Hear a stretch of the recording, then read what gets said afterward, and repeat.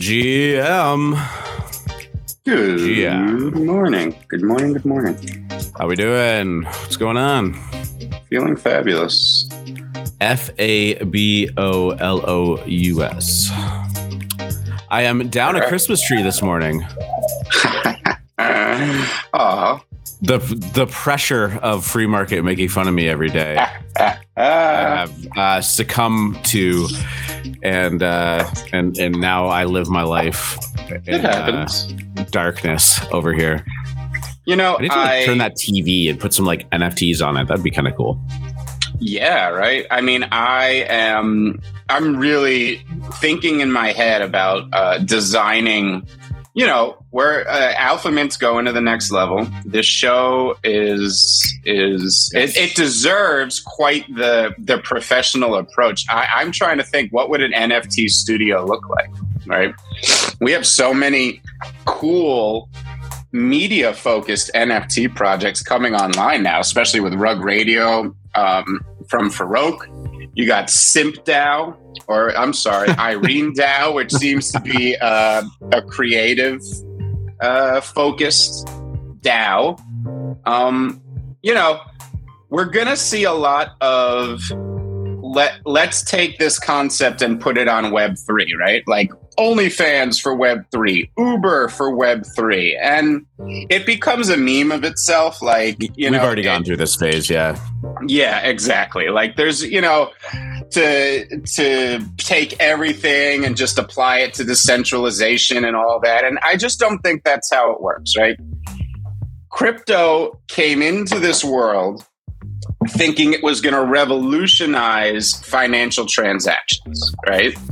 Really, what seems to be the Trojan horse and what seems to be putting crypto into everybody's lives is NFTs, right? These are these new, non-fungible tokens. That is what seems to be the Trojan horse for this industry, to get it into the hands of the average person. You know, the average person isn't particularly concerned about using, and I'm talking in the Western world, the average person is not concerned about using Bitcoin or Ethereum to transfer money.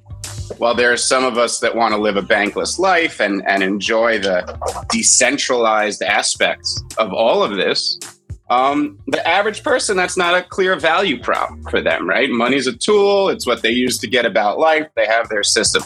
NFTs, that's a new value prop, okay? People are obsessed with collectibles. Digital collectibles just make so much sense, a lot more durable, a lot easier to trade, and it speaks to a completely new generation, right? To Gen Z. Like, you grew up in the 80s, the 90s, even the early 2000s. It makes no sense to you. Media was something that you paid for, and if you didn't pay for it, you bootlegged it, right? That removed value. Exactly. Yeah, and that removed value from it. Like, this in our heads it's like the song wasn't worth anything, right? Because I could go get it on Napster. And it took a long time for the music industry to embrace this, okay? Because for the longest time, they were like, no, we're still going to charge $14 for an album, go buy it on iTunes, whatever, whereas kids would just listen to music on YouTube. And eventually, the music industry leaned into it. And now, essentially, music is free, right? Music is basically an advertisement for a brand. And now every singer or group is a brand. The music is the advertisement to get you to buy tickets, to buy merchandise, to participate in whatever online services that they have. And that is where I think NFTs are so powerful, because a younger generation actually values what's up. They've been giving everything for free from the beginning, right? So they're all starting from the same point. Too. And immediately. So to all of you remember when you used to have to wait for a song to come on the radio, or like a show drops a cliffhanger, and like all of a sudden it was like you got to wait a week to see that, and like every once in a while you wait for that like Sunday night show to come on. It's 8:00, and then all of a sudden it's like rerun. Like, oh, it's going to be the week after that. Like, what the fuck? So an entire generation grows up we don't own anything, right? Everything in the world is free. Anything we want is free. We don't own anything, whether it's, when we're talking about media, movies, music, etc. Now, all of a sudden, some smart people from Silicon Valley come along and say, hey, you can own things, right? You can own these cool digital things. Here's how you could own them.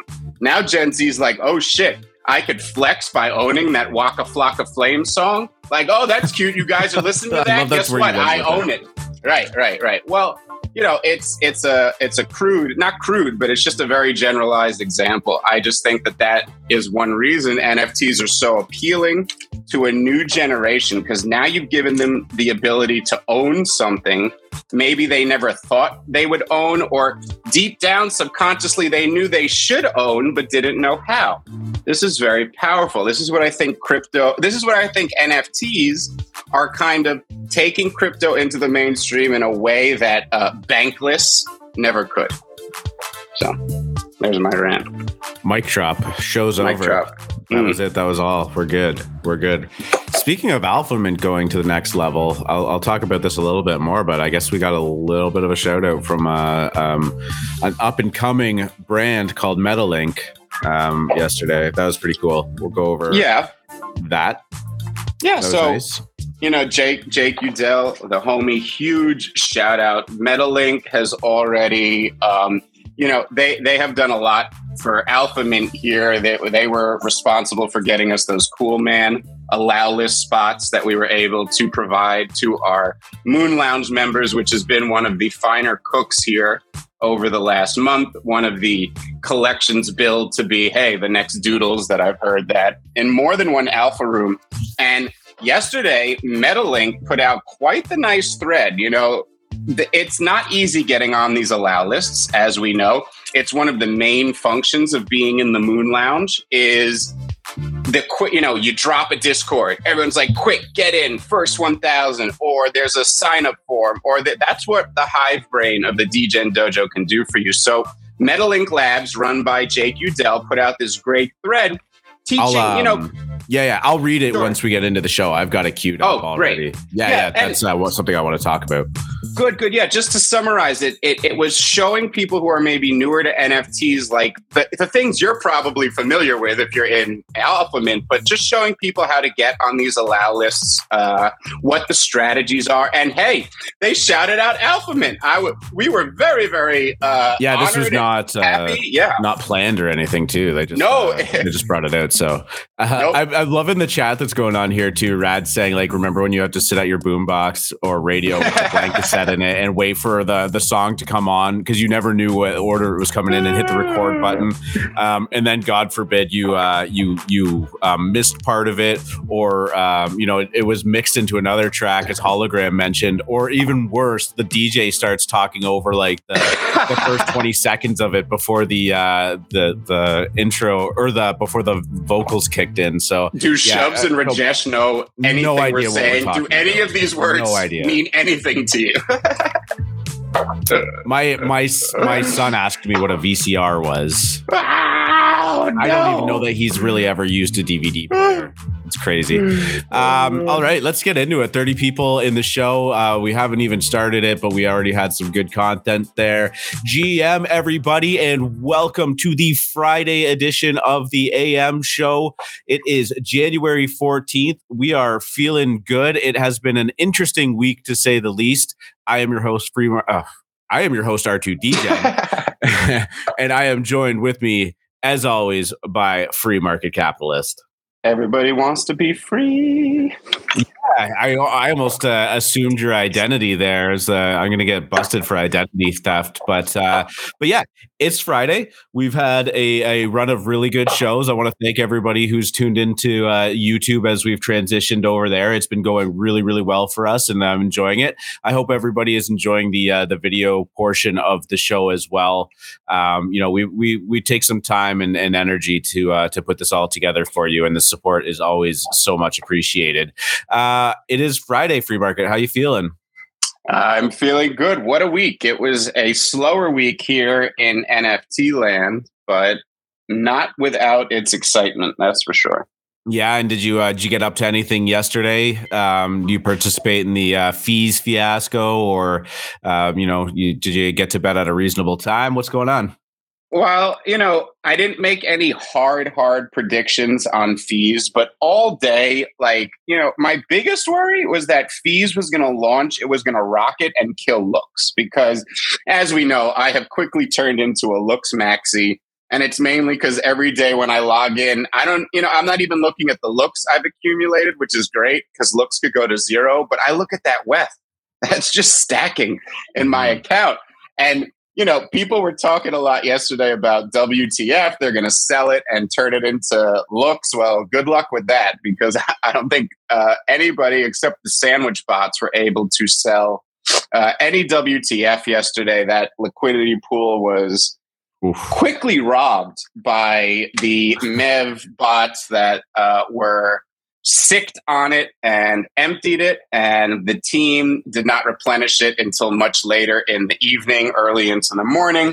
I believe it's sitting at about 10 cents now, which for the majority of people is not even worth claiming. Actually, it's going on a little bit of a tear here. We're almost at 17 cents right now. I've been watching it pretty closely. Yeah, I thought you were going to say 17 cents.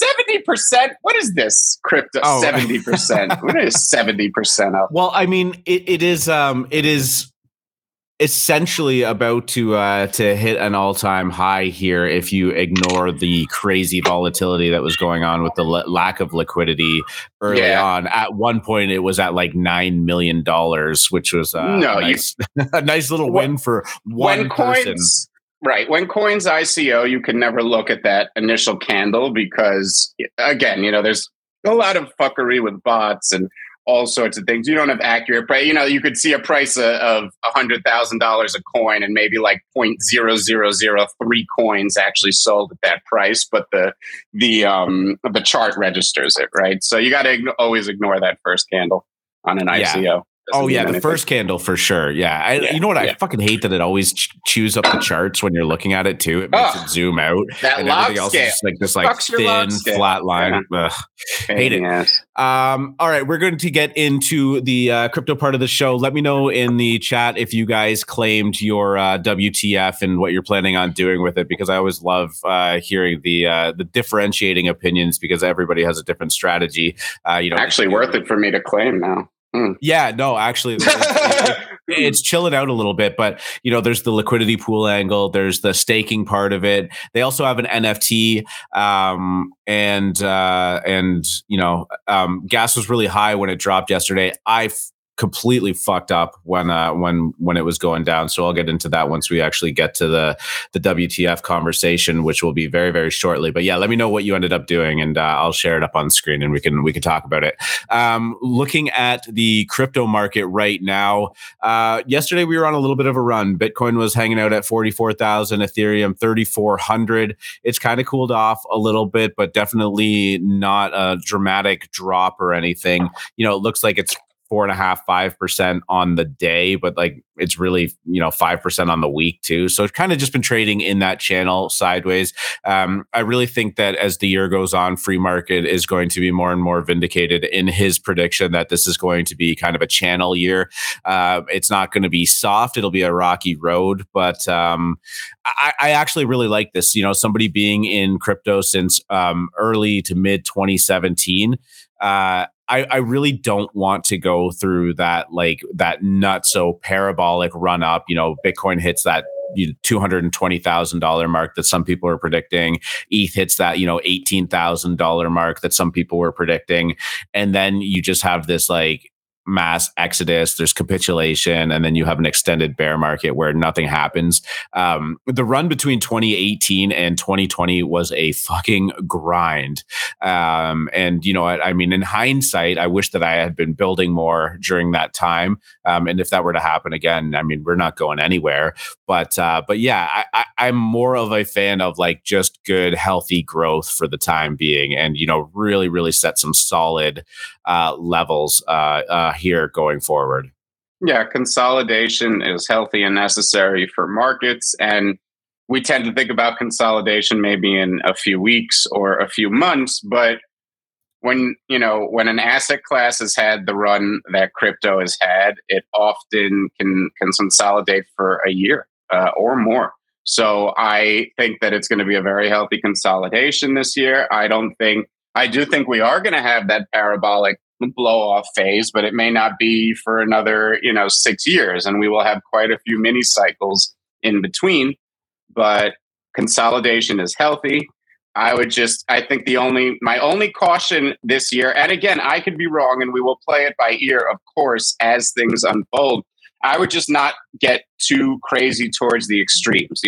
If we get back up to 5K on ETH, I would not go leverage long there expecting 10K. And if we go back to 3, I would not sell everything and hide in a cave because you think crypto's going to 0. So just stay kind of, I'm figuring this range is going to hold all year. That's how I'm playing it. And we'll adjust to reality, as I always say. Yeah, I mean, for anybody that was in it during that time, 2018, 2019, early 2020, mid 2020, there was a lot of people saying, maybe this is dead. Maybe this is maybe this wasn't what we thought it was. And for a lot of the shit coins, that absolutely was true. But I mean, we bounced back. We've hit this like kind of new paradigm of cryptocurrency being accepted by people. It's definitely not as hated as it was during those times. The total market cap of the crypto world at one point went up to about $3 trillion. And that is definitely a sign of legitimacy. Like people start to take things seriously when you start to use the word trillion involved in it, or multiple trillions. So I don't think that we are ever going to reach a point where, crypto dead.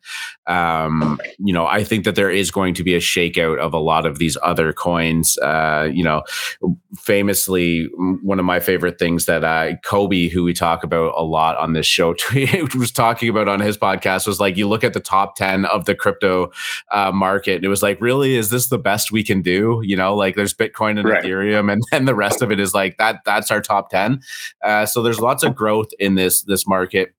Personally, I used to have a pretty big bag of Cardano, ended up doing pretty well on it. But I mean, Cardano, XRP, like these things aren't doing shit for me, man. Like, take the stable coins out of there. We'll get there though. I just don't think that we're going to ever hit that crypto dead. I think that individual currencies are going to have a slow death cycle as people start to give up on them. But yeah, we're here to stay.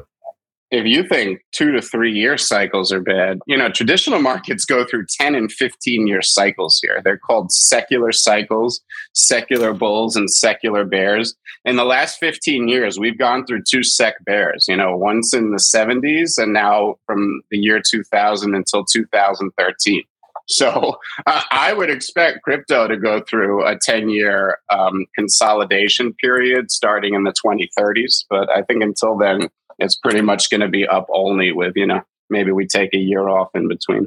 Yeah. You know what I hate? You just said the 2030s and I'm like, oh my God, that's in like 20 years. Like what? I'm like, no. It's 9 years. Nope. It's not. Nope. 8 years, 7.5, basically. There you go. Fucking wild. Okay, let's move on. A couple quick news articles. Nothing to go too deep in, but FTX launches $2 billion Web3 venture led by Lightspeed's Amy Wu. Wu plans wide-ranging crypto and blockchain investments for FTX Ventures and will also see FTX gaming business. We talked about this yesterday, but gaming continues to be a very, very hot trend in this market. And based on the trajectory of traditional gaming, I have to believe that it is not going anywhere. But FTX has a very, very large stockpile of cash at their disposal, and they're throwing a cool $2 billion at this, and it's going to be a pretty big deal. Amy Wu, who used to head up Lightspeed, which is a really big VC firm, was an early investor in Epic Games. And if you're not familiar with Epic Games, it owns and started a very small little game called Fortnite. Fortnite is often kind of used in parallel with why Web3 is so important, with all of these skins that are worth a lot of money, digital asset ownership. And so, yeah, that's a pretty good person to be heading up this VC arm of FTX. And, it just the article kind of just goes on to say that, like, eventually all of these gaming companies are going to be in there. Axie making $10 million a day in revenue is always going to put, Web3 gaming on the map.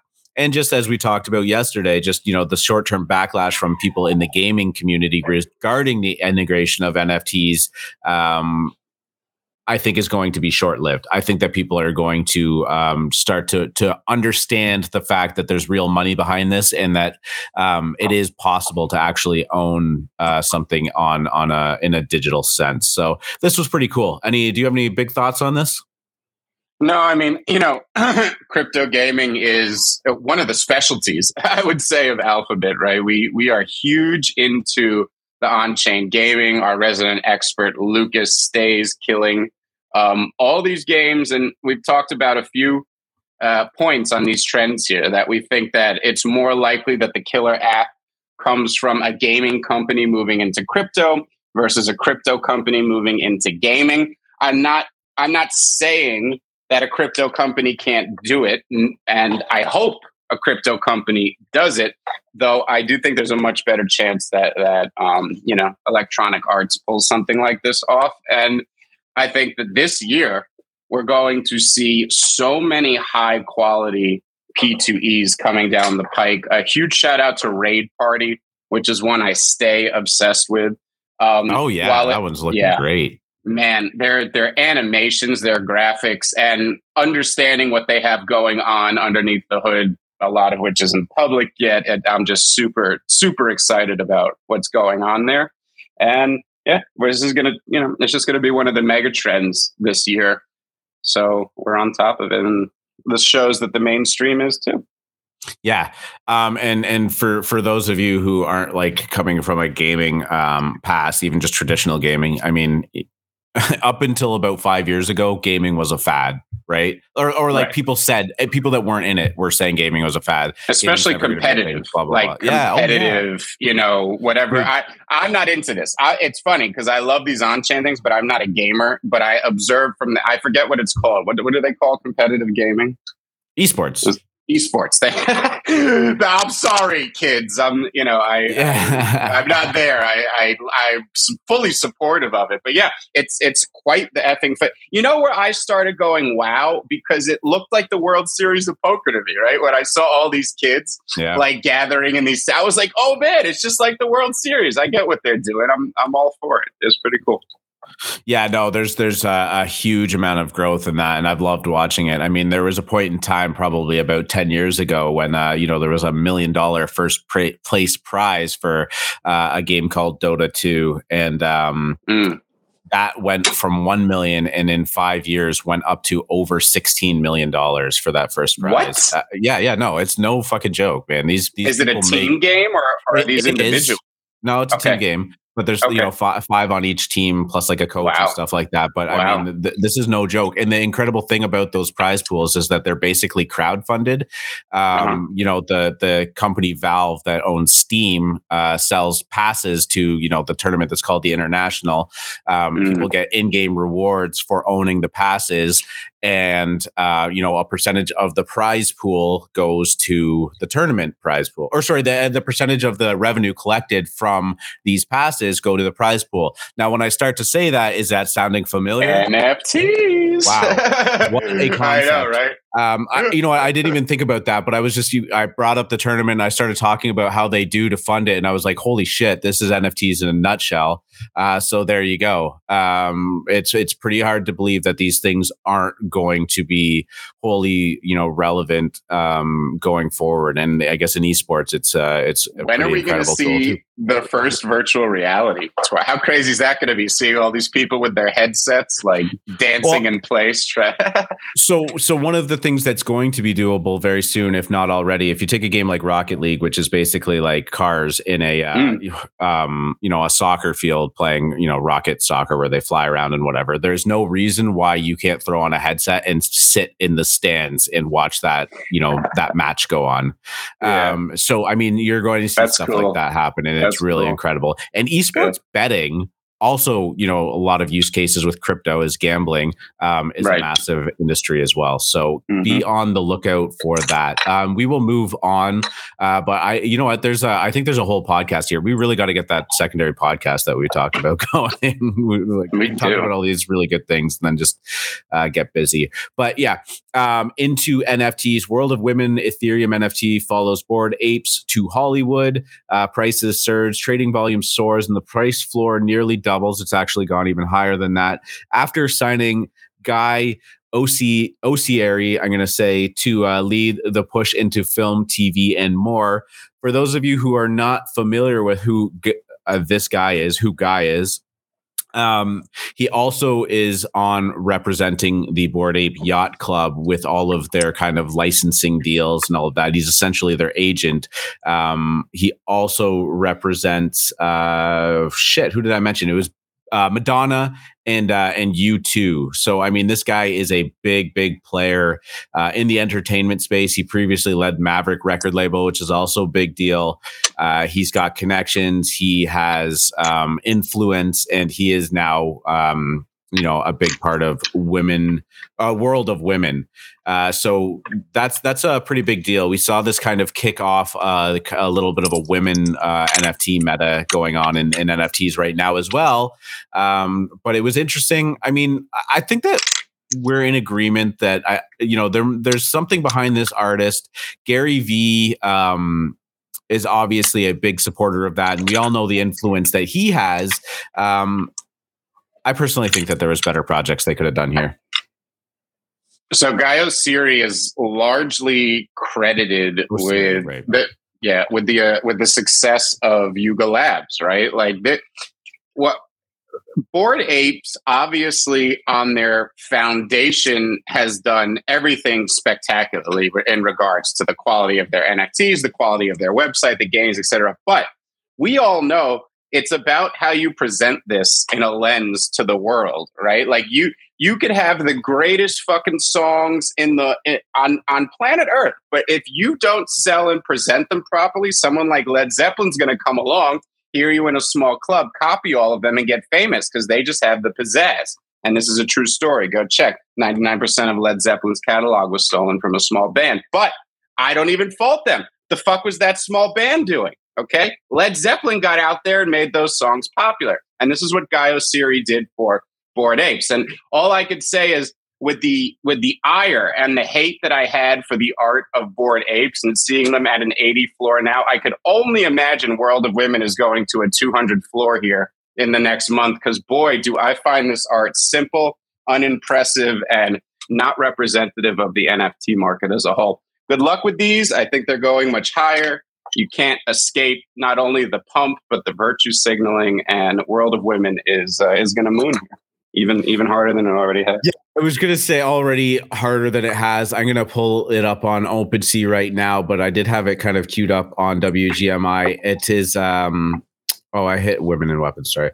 It has gone from last week a 2.994, so the 3 ETH floor up to a 7.95 right now. So we are almost tripled in price, and that is a big floor. So it is marching firmly towards that 10 ETH floor, and I wouldn't have called that one to be the next one to cross the 10 ETH. So we'll see how long it lasts for. I gotta believe that there's a lot of people that took positions in this early that are going to start taking big profits from it.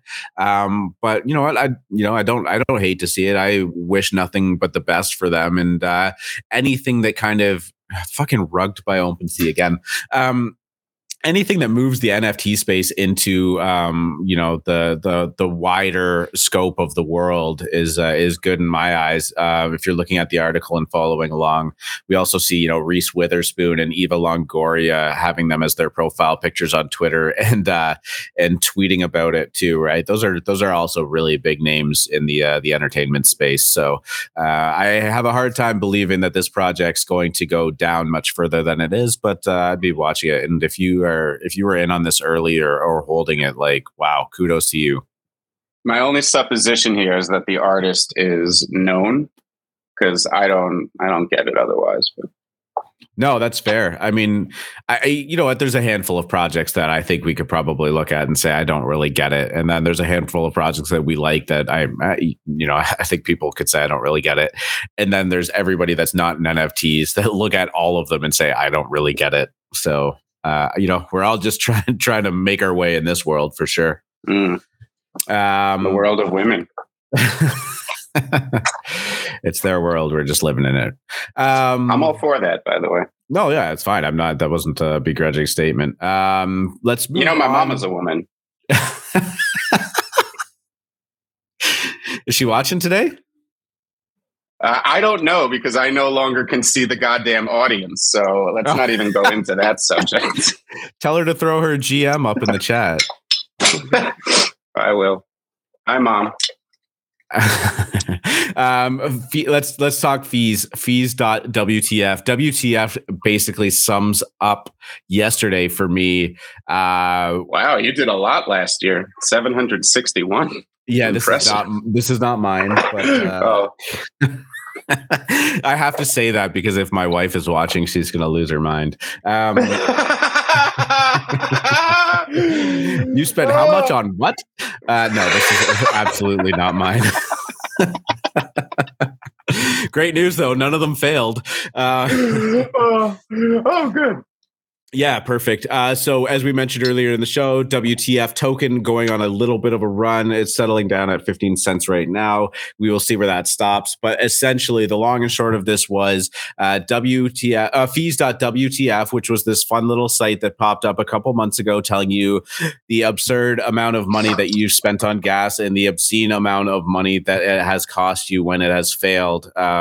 Did a token. They seem to have a suite of tools at their disposal that they are rewarding people for staking with.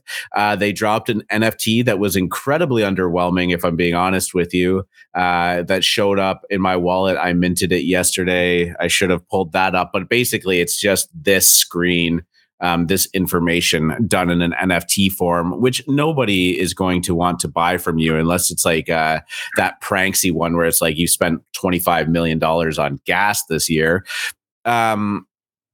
This was a shit show, to say the least. You had to enable your wallet by spending 0.01. So you actually did have to like buy something. Maybe that seems like a small amount, but you also had to pay gas on it.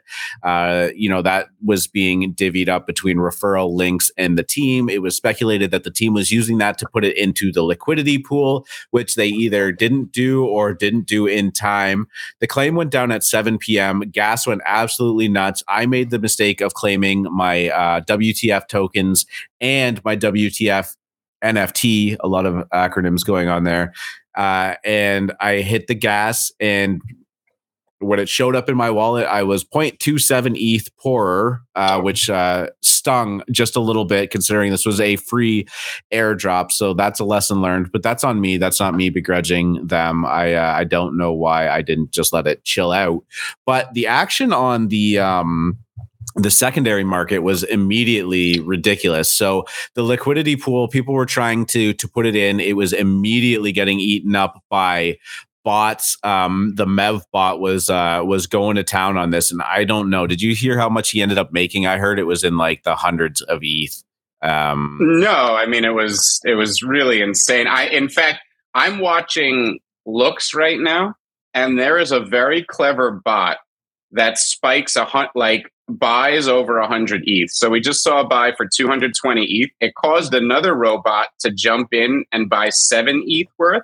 And then the first robot quickly sells the 220 plus the extra and the extra ETH they make doing it. And they just did it again. They just pumped out a 121 ETH order. Someone bought 10 ETH. They sold 122 instantly right after that person bought. I just realized mine wasn't refreshing.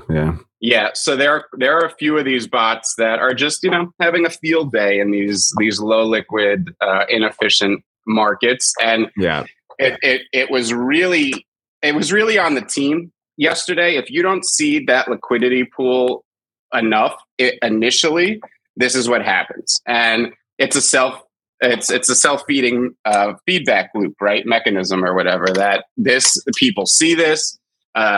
They keep draining the liquidity pool. You can never really get ahead of it. And by the time the team actually funded the liquidity pool properly, there was already so much FUD out there. I guess, like you said, it's sitting between 10 and 15 cents now. And I think a lot of people, while they were expecting it to be under $1, were looking more for the 50 to 60 cents range had this been a successful launch. It really... The problem, it felt a lot closer to that gas drop that we saw instead of SOS. And we did mention this yesterday. It's why I didn't feel like extreme impetus to claim this quickly, though now it does seem like I could claim it and get away with a small profit if I wanted to. A lot of times patience with these things is rewarded, but we know that often the best play is to claim and stake immediately, whether it's in the LP or in their contract, because right now LooksRare is sitting at a 1,000% APR, which is very juicy, but it was originally about 2 million percent. So if you had gotten in there in the first hour, you were really, really banking until other people joined that as well. So, a lot of people like to get very fast with the trigger finger, claim these, and then try to either insta stake or put it in the LP. And yeah, they really botched this launch. So here's one thing I will say. Okay, one of the greatest mean reversion opportunities in all of crypto is the FUD reversion, like the FUD play. Like if everybody decides something is dead or something is over or it's not going to work, they all sell. And then you come in the next morning and it's sitting at like 15 cents, right? It's like, well, there's nobody left to sell right now. Everyone is, they've capitulated. This thing is dead, yet it's still sitting there, right? Why is it still sitting there with any value? Whether it goes to zero or not, you can see these things like rallying 300%. People FOMO in, it doubles again, and then it goes to zero. So I don't think hope is lost, but as far as a fundamental play, man, I couldn't be more bullish on Looks. I want to put more money in there, even though it's like 400% from where I started my position. Whereas, WTF, I'm looking to quickly rob that LP as fast as I can and get away with a profit. So. Well, I think the thing about Looks, and we've kind of talked about this on a bunch of other shows, so we won't be, beat this to death again, is that, again, it's a working product. But, you and I have been staked since, the first few hours of this. My wallet's not connected to this one.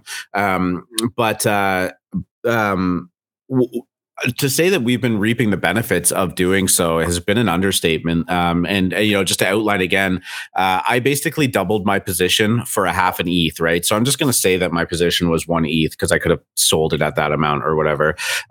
It's been staked for almost 4 days now, and just going to pull my own up off screen. And in that time, of the 1,600 that I had staked or just over, it's compounded an extra 124 Look tokens, and I've got 0.08 in WETH sitting in my wallet ready to be claimed, and I'm not even touching that. Like 0.02 of ETH a day just for that free drop and an investment of a half ETH is just like win. And I think that there's so many people that have this staked that have no intention of pulling this out. And as you said, the use case is so apparent in there, and it seems to be working, that it just feels so juicy to just want to add more in there. It just seems to make sense. And it's, there's this tangible result already in just 4 days where, I'm getting to the point where I can almost claim 0.1 in WETH and then, spend that on an NFT or like pull that out and make a couple car payments with it or something. It just works. I suspect during all of this, while it was going down, yesterday, the APR was sitting at like 600% on Look.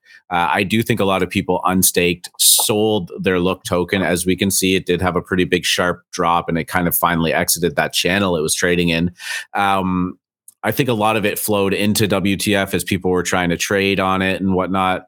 And now we're starting to see a jump back up as, people are probably having the same idea that we are while we're talking about it, that this is just a good product. So I'm very much looking forward to just setting that and leaving it. I'm actually kind of trying to think of a system in my mind where I'm just going to start rolling NFT trading profits into Look, like just allocating maybe 10 or 15 or 20% of the profits that I make on anything that I trade and just buying Look with it, regardless of the price. I mean, what's the bear case here? Like, and I'm not saying that to be. I know. No, and I'm not saying it to be cheeky. I'm saying it because we're investors here. We're trying to analyze things, and it's like what could go wrong? I suppose that like the volume dries up maybe, and the UX never gets improved. Like, this is not a usable user interface right now. People are excited about it because of the interest that they're accumulating. So certainly a working product is necessary for this to happen long term. I think that's like a given. I don't, this is not something I'm worried about whether they're going to improve the UI. It's just, it is what people do when they make a product. You're constantly iterating it.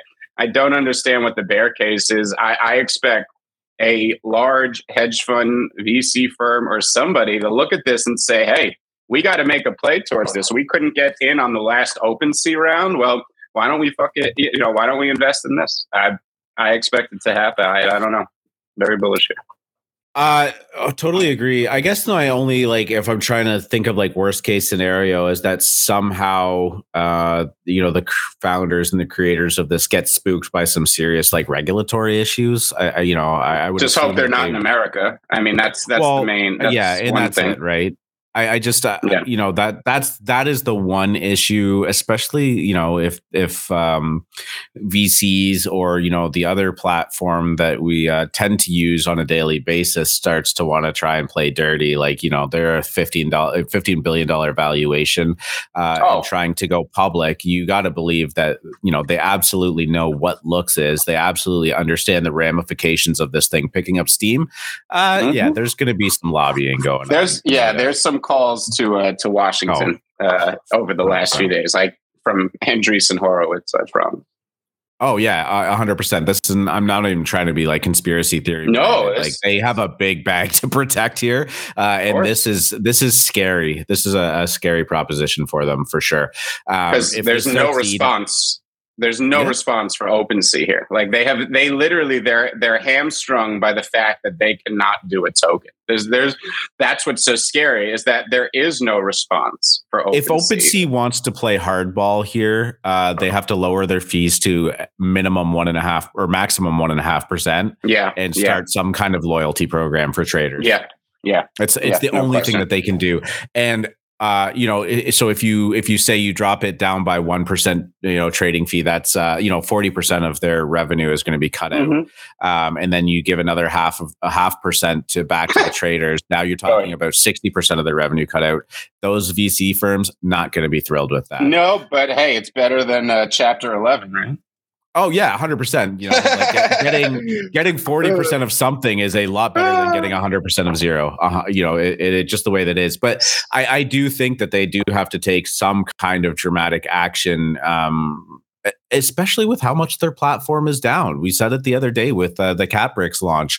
The immediate knee-jerk reaction was OpenSea down, LooksRare up, let's go there. And it only takes some time for them to improve their UI, improve the experience, and then people start using it and they start seeing some of these rewards pop into their wallet and they go, oh, okay, let's there's lots of incentive there. So interesting topic. WTF, absolute shit show. Again, I'm really curious as to what other people are doing here. So if you're watching and in the chat, please type something up. I'll pull it up on screen, and I want to hear from you guys and see where everybody else is at.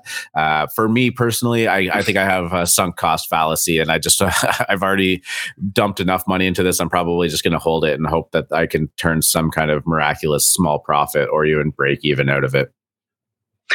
And, that's really not a bad way to approach these things. There's no reason to take a loss on something in crypto in the set. If you don't need, obviously, if you need the liquidity, no question, but there's no reason to take a loss on something like this when again, these FUD reversions, they happen all the time. You might as well just wait, forget about it, and hope you see it, pop up on Twitter one day. Yeah, definitely. Some interesting stuff popped up on the whale watching feed overnight in the Moon Lounge there. First thing that stood out to me was actually the most recent thing. Gary Vee is buying more crypto skulls. This also falls into the WTF category. I guess this is pure historical play. I don't have much color on crypto skulls and why Gary Vee likes them so much, but this was at 8:30 in the morning, so I'm assuming he hasn't hit the wine yet. But yeah, this thing continues to be strong. But we had an interesting conversation about this, and it wasn't really regarding crypto skulls, but that maybe the historical plays are going to start coming back into fruition. And people are going to find these things at depressed prices. Art Blocks is a great example of that. We're pretty bullish on BGANs. That's a great example of that. And then there's probably a bunch of other stuff. You're great at finding these too. What are you looking at? What are you thinking about this historical play coming up? It seems to be, as you mentioned before, once or twice a year, we get a really strong push towards these old school projects. So why do these things happen, and why do they pump so hard? Well, when Crypto Skulls came out, there were not a lot of PFP projects. Hell, when BGANs came out, there were not a lot of PFP projects. This is a relatively new phenomenon based on Bored Ape Yacht Club and the success they've seen, and everybody's saying, hey, we should give that a try, right? So when these historic projects pump, it's often because the people buying back then, these are the OGs that you know and love today, all right? And all of a sudden, when someone tries to pump the shit in their hidden folder, hell, they're willing to go out there and get behind it. So I saw a ton of OGs change their PFPs to Crypto Skulls over the last couple of days. Like, yeah, Crypto Skulls, let's go. I remember those, blah, blah, blah, blah, blah. But so that's what I think is happening with Crypto Skulls. The art is not particularly interesting. I'm not sure the team is around or doing anything. Obviously, it's trading on a historic premium. And when you have the marketing power of every influencer in NFTs behind you, you get this type of cook. So historic projects, what do we look for, right? Well, 2018, 2019, 2020, there were a lot of projects that came out. Towards the end of the summer, we actually saw a huge cycle in these projects as things like block cities and crypto crystals and all these dead and forgotten projects. Actually, Crypto Art had a moment. Crypto Art, which didn't even mint out until last August. This was a project that was forgotten because it had just not been adopted by whales for specific reasons, like it wasn't fully on chain, blah blah blah blah. Well, Gary Vee discovered it at the end of last summer. And those went from like 0.1 all the way up to 0.75. They pulled back since then as people have moved on to the new mint phase. But that's another example of a historic. It is the first generative project, believe it or not. The problem is it wasn't fully on chain. So it doesn't quite get the premium that something like Autoglyphs does, which is recognized as the first on-chain generative project. But this is a phase the market goes into a few times a year, and it's because we see certain cycles play out, right? First, you have the bear market. People build during it. The builders that build during the bear market tend to be passionate and dedicated, so you get a lot of good projects that tend to launch right at the beginning of a bear market ending. And they tend to launch at very low prices because good project managers adjust for reality and they launch into what they think will sell out. And we just saw this with, Alien Friends and Little Lemon Friends, two of the higher quality projects to launch all year that launched at a perfect time at a perfect price. Now that's going to start to change as we saw a bunch of low effort junk say, hey, people are minting everything at 0.2. Anyone will take a shot at 0.02. Let's just mint at that price. Now you're going to see projects that are actually quality say, hey, we need some way to distinguish ourselves from pastel apes and, dudes. So we need to price a little higher. We need to have a story. We need to have a little buildup. Now, this is going to keep going on until we get to the mecca phase of the cycle, when really high quality projects decide they should start pricing at 0.1, 0.2, pull as much money forward as possible. This is what we do, blah, blah, blah, blah. That is when you'll start to see the historic phase play out again. And it's how the market works. And I'm on the lookout for it already, as we could see the new minting phase stopped on Saturday and Sunday. Everything new that was minting has cooled off, and the things that are popping are there in a very specific meta, like women or Asia, or it's the historic stuff as people look to the secondary for what, quote unquote quality, and history is quality, whether the underlying art is quality or not. So being aware of these cycles and phases and rotating accordingly can really increase your EV over the year. Yeah, for sure. I mean, that's really what all these markets are about, is just chasing the puck around, as you said, right? Mm-hmm. It's where the money flows into. People get bored with one thing, or people start to push the limits of the mint process. Prices start to get a little bit high, and people start to reject the shenanigans that go on, and they start to spend their money elsewhere because it's so ingrained in a trader's mind to just keep moving and just keep finding new opportunities. That hive mind mentality of the NFT world starts to shift into different places, and all it takes is a really successful, unique drop to kickstart a different meta, a big name to just start sweeping the floor of like a Fidenza, or maybe Fidenza's got most people priced out, but you know what I mean? Like I had apparitions. Apes. I had apparitions pulled up earlier. Apes went through it. Yeah, exactly. Go. No, I was going to say Apes flipped Fidenza. I didn't realize that. Look at that. Oh yeah. Anyone out there who owns a Bored Ape and doesn't sell it right now, buy one Fidenza and 50 lemons, you're dead to me. I don't know what you're doing out there. I'm confused. That's a good would you rather, one Fidenza or one Fidenza and 50 lemons, or a Bored Ape? You tell me. Or hell, 10 species. 10 species. No, let's say 12 species and a Fidenza. Would you take 12 species and a Fidenza over an ape?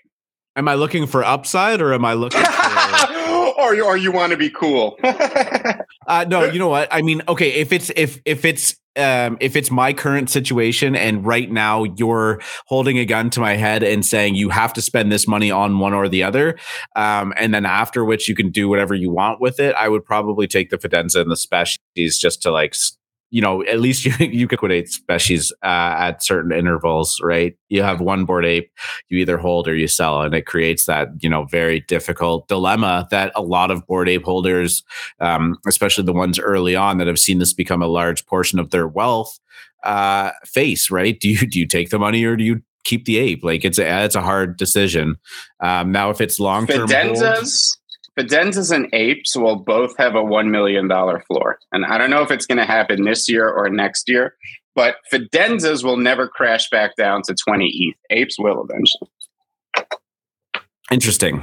I don't think apes are seeing a 20 ETH floor again. Unless we see a really, really extended depressed bear market, and I'm talking about months and months and months, in which case that would be the same situation where you're going to see species at 0.1, or alien friends are going back down to 0.2 or something like that. When Ethereum hits $10,000 in the next 2 years, Bored Apes will go to 30 ETH. Timestamp it, save the recording. Do you think that's a function of the outside money coming in, needing to spend that to buy Bored Apes in USD denominated terms? Well, I just think that 2023 is going to be a tough year for NFTs. I think people are going to rotate back into coins, and that's going to be combined with just a massive PFP bubble that we're going to blow this year. So I just think that it'll be a perfect storm in 2023 while I don't think it'll be a multi-year bear market, I could see 2023 being pretty tough. Again, we're going out pretty far and extrapolating right now. So it's it's so much stuff is going to happen that's probably going to change my thesis. There's no reason going out that far right now. Fair enough. Yeah. One big announcement can move the market in an incredibly different direction. Yeah, absolutely. Actually, great segue into, China looking at legalizing NFTs. There's news. a lot of lack of clarity going on in this kind of announcement, I guess, if you want to call it that. The speculation is that the legalization of them is going to be for NFTs based in China and traded within China, and maybe like Bored Apes aren't going to have access to that, but that is a huge market that could come online. Obviously they have very anti-crypto regulations going on where, you really aren't buying Bitcoin in China anymore, or definitely not mining. But it seems to be every month they flip-flop on it. But if NFTs are exempt from the traditional crypto laws and, become tradable and ownable, there's the potential that some projects that kind of fit into that category are going to do really well. There's, I guess, been a little bit of speculation that Montfurs kind of fit into that in some way, shape, or form.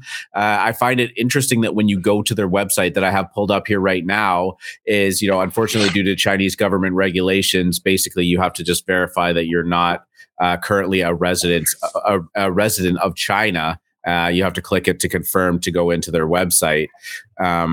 It looks like there's some kind of trading platform kind of going on here. And this ended up being a pretty good cook at AlphaMint too yesterday. I saw a lot of people being able to go after them. I don't remember what the mint price was. I think it was 0.1, but they're sitting at about a 0.4 floor right now. Lots of volume traded on them, almost 2,000 ETH already. Kind of have mixed feelings about them. Some of them look pretty good. The art style doesn't float my boat personally, but that doesn't mean that it's not well done. These are the Bored Apes of Asia, art too. I was told last night in the DGen chat. Oh, it is? You could have told me that before the price went up by 30%. Sorry, yeah, my bad. No, in fact, these were actually quickly on their way to 80 ETH last night until a few of our DGen dojo members pointed out that they flipped lemons. That was the Pico top. Since then, they have fallen to 0.37, and I don't expect them to ever get above lemon price again. So you basically what you're saying is that the Bored Apes of Asia is never going to be more valuable than the little lemon friends in free. What I'm saying is the Bayak of Asia is Bayak. Okay. No, that's fair. It's like the Bored Ape Yacht Club. Yes, the Bored Ape Yacht Club of Asia is the Bored Ape Yacht Club, you knuckleheads. Think about it for a second. No, I mean, it's a great point because the whole idea of this world that we exist in online is that it's like a nationless state, right? Bored Ape Yacht Club of Asia. I didn't quite realize that you were going the satire route when you started saying that. So. Well, look at these things. You whooshed me, man. They scream satire. Yeah, I mean, if we actually want to like go into some kind of breakdown, I mean, look at this one line here of Floor Montfurs. Also, the name. What in the NFT are you thinking about naming it that? I mean, maybe that's the meme thing, right? It's like that. Do you remember Seaspiracy? It's funny to type. It's hard to say. Remember that documentary Seaspiracy? And it was on Netflix. It was about overfishing and okay. Yeah. Mm-hmm. And everybody was like, "What are you doing? Like, you missed the perfect opportunity to call it conspiracy and then spelled the SEA at the end rather than the CY." Mm-hmm. But like, it gained so much memeability from not taking the obvious answer or obvious name conspiracy and naming it Seaspiracy, that like it was just this like massive like thing that happened, right? So I mean there are tactics in naming it, and I hate saying it. Montfurs is not a great name, but it seems to be doing the trick. 0.4 ETH floor. Trading. Did great ownership distribution actually of 8,000. They were free. Oh fuck, were they? Oh, I must be getting a different. That's why there's such great. Oh, okay. That's why there's such great ownership right now. The first few of them are free. I'll also point out the supply is 20% less than Little Lemon Friends. You can look for any reason you want. That's fine. Don't worry about the Lemon Friends, man. They're going to be okay.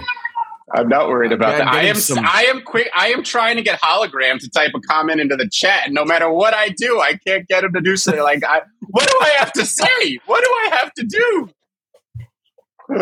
I'm kidding. I'm glad this was a hell of a minute? Cook. No, I need a day. Yeah, hell of a cook for sure. Whoa! Yeah, I mean, what? Looks Rare APR just fell to 432%. Who just deposited all their looks? There's a graphical bug there that kind of flips some stuff. I think. I don't know. I'll refresh it too. Is this what you're doing over there? Is this why you don't have your camera on? Like you're just staring at the Looks Rare chart the entire? No, I'm still getting almost 1100 APR. So no, I'm still aping cat bricks, which are going at 2E. All right, let's talk about cat bricks. You want to talk about cat bricks? Cat bricks is coming up today. Minted yesterday. That's not true. 2 days ago. Sorry, it's Friday. Wednesday. They minted on Wednesday. This is so bizarre to me. I have such I don't even know how to say it. I am very convinced that there's something here. I am very surprised that the floor remains at 0.12, which is, 0.14. We're getting some movement here, which is, a little bit over mint price. I managed to mint 4 on the public somehow, paid 0.09 each with the gas involved. It was a 0.08 mint.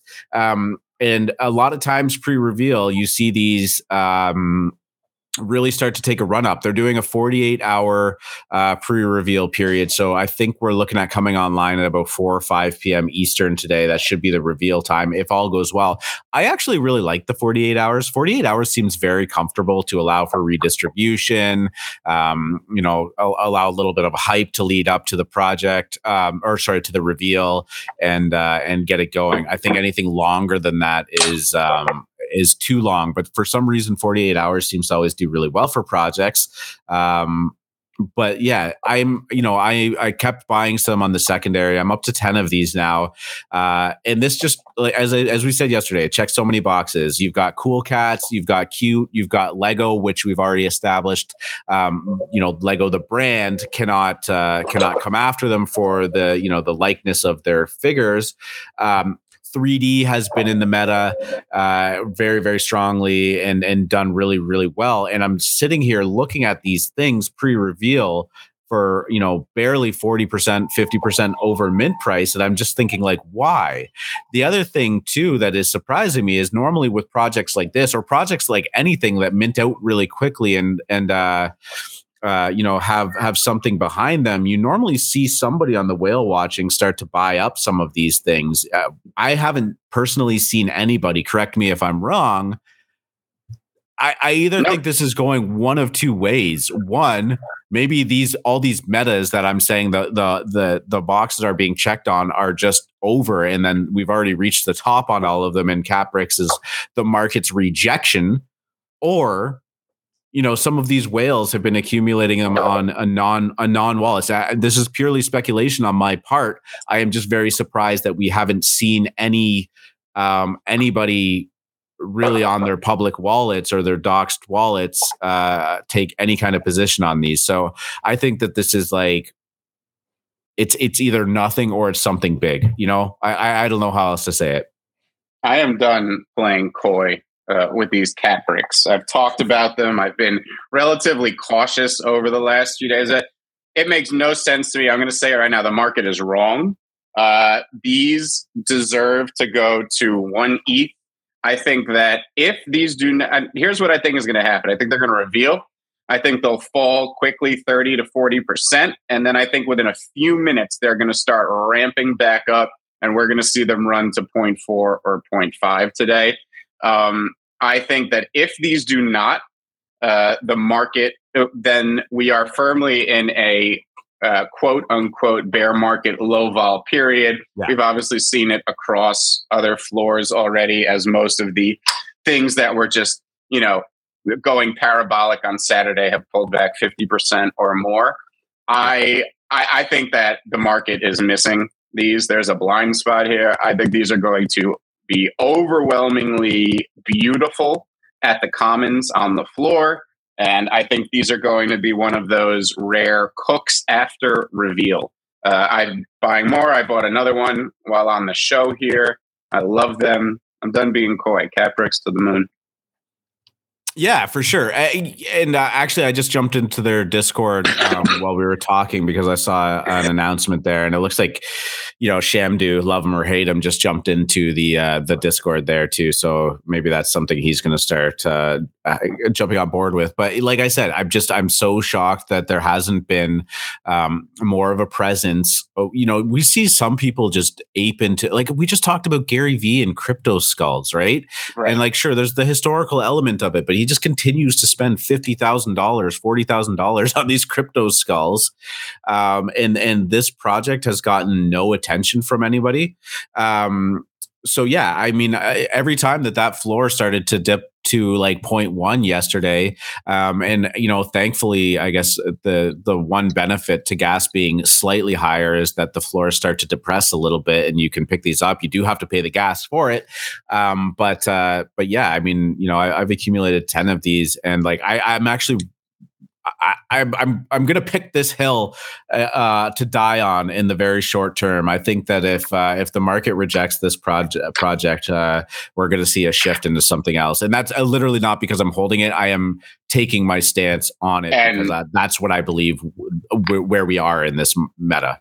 And I will say this: Uncle Free has been beaten by the market handily this week. So if he's wrong here, I would not. I am not going to be surprised if I'm wrong here. But here's the bear case on the bricks. There's obviously the Lego angle, though I think that's mostly been put to bed. We have been told by numerous sources that they no longer have the patent on the figure, the way that the figure looks currently. That ended in 1993. And the other bear case here is this is not an official Cool Cats derivative. And I don't mean official as put out by the team, but there are certain things that come out of their Discord that is supported by the community, like Lemons is a great example. Letters by Vinny Hager is a great example. I've talked to quite a few Cool Cats who I know personally over the last few days, and half of them either didn't know about the project or didn't know what to make of it. So there's your bear case, but that could also be the bull case, as maybe Cool Cats go, whoa, look at these things. Wow, these look great. I got to have me one of these. So we'll see. But I think those are the two issues that would worry me as a holder, but I am firmly on the side of bullishness here, and I think that these are going to impress. And don't forget, there's more to this roadmap here. I think these are going to moon on the art. Let's see if they can execute this ambitious roadmap too. This could really be a fun little project here. Yeah, so I mean, I'm looking at these sneak peeks that they have, right? They'll fit nicely in a PFP circle. They're not overly detailed to the point where like you're going to have a lot of the detail lost. I mean, Legos are simple by design. I think that there's a boatload of variety that they can have with the traits. There's tons of hats, facial expressions. I'm sure there's maybe can do some kind of masks or something. The body style and all of that stuff. But I'm sure that there's going to be some kind of like 3D animators or 3D artists that will tell me that this is all very easy, but I'm looking at it and there is lots of like subtle detail. Like these, the hat here isn't just like a flat plastic texture. There's some wear on it. There's, the imperfections in it and the texture that like Lego would kind of use on it. There's like the little seams on it, on their arms and stuff like that, where, the molding of the plastic could actually go. Like they've taken the time and the care to implement these details. And taking time and care just shows to me that there's effort behind this project, right? This isn't a quick cash grab. It's not just like, let's take Lego and let's take Cool Cats, mash them together and be done with it and we'll collect our ETH. That somebody has spent some time on this, and I'm with you. I don't know why that this has been slept on so much. It does seem to be picking up some steam. Maybe they did launch at a very bad time into this kind of high gas part. Maybe that's part of it, right? Maybe people. I think it's a function of the market. Yeah, maybe people don't want to pay that extra 0.03 in gas for something that's 0.12 or some. I get it. I get all of that. I have to believe there's something under the surface here, and that's the stance I'm taking. Let's really quickly look at Starcatchers as a project that we've jumped into the Discord too. There was a lot of hype about getting into the Discord, and then it was promptly closed. Seeing some sneak peeks come out of this. This is a great looking project. The launch date is TBA. So we don't have a ton of color on what's actually going to be taking place with this project. I've said project like 18 times, so I apologize for that. But I'm loving the look of this. If you can get into the Discord, if they reopen it, I think that's going to be a big win. Keep your eye out for this one. Yeah, I just want everyone to go follow the Twitter and be on top of it, because it's a closed Discord. It's very hype. They are dripping people in. And, I don't know how to quantify it, but I can look at certain art and tell you it has the X factor. And this has the X factor. It's simple. It's doodle-esque. I think these are going to smash. I'm in that Discord. The moderator there is a known friend. I don't even want to say his name because it's such an in-demand project right now. I don't feel like having him tagged and mobbed. But yeah, please go follow that Twitter. Keep an eye out for it. And Alpha Mint may have some things and announcements regarding Starcatchers soon. So definitely stay tuned and follow that Twitter. I love this art. I think it has the look, man. Yeah, there is definite je ne sais quoi there. The color palette's really good. It's a little unique to it. I love the fact that they're using this like blue for the outlines. It's almost kind of like crayon style. Tons that they could do about it. The jackets look great. The backgrounds even look really good. Simple. I'm getting almost like a species vibe from it, right? Oh yeah, in their own way. Like it's unique enough to not be it's like species, but it's like Doodles. Yeah. It's like Doodles, Species, and Lemons had a baby. It has like, it almost has elements of all three, which I'm digging a lot. Cool. Yeah, I could see it actually. Yeah. So keep an eye out for that. We don't have much for you on that. Like it's not like it's minting tomorrow or anything like that I know of. But it's been on everybody's radar, and it's definitely one you should take a look at. Yeah, I have a folder of high profile upcoming mints that I'm really trying to work the whitelist on, and this is one of them. Along with Raid Party and Tasty Bones. Oh, Tasty Bones. Yeah, I gotta take a look. I haven't even looked at that one. Yeah, that's another closed Discord. Okay, so I'm going to get the Restream invite link into the AM show chat for the Moon Loungers. If you want to come up and join us and talk for a little bit, we're going to try and keep the show a little bit shorter than the previous ones that we've had. We've been running up to 2 hours as of yesterday, so no issues with that. I love doing it, but just want to try and get that going a little bit sooner. In the meantime, while we wait for people, I've got a couple other quick things that I saw pop up. One of the more ridiculous things, I think, was this Irene DAO. This happened like in the middle of the night. It was a free mint. Was it free mint? It's taken me so much to try and get any kind of color on this. It was a 0.334 a floor. It was up to 0.4 earlier. And the tagline is sincerity, integrity, meaning, and purpose. I have no idea what that means. But it's an acronym for SIMP. Oh, is that what it is? Yes. How many of these were purchased? I don't know. This is a funny project. This is from like Irene Zhao. I don't think she was actually a part of the project. She said she woke up to find out that she had a DAO in her name and 123,000 followers. So this is bizarre. There's no website to look at. Yeah, go ahead. I've never heard of this person. I'm assuming she's an influencer in a country that I don't live in, and somebody built a DAO around this person and their looks. And given that it is called the Simp DAO, or I guess it's called Irene DAO, but their logo is Simp, and it says creator.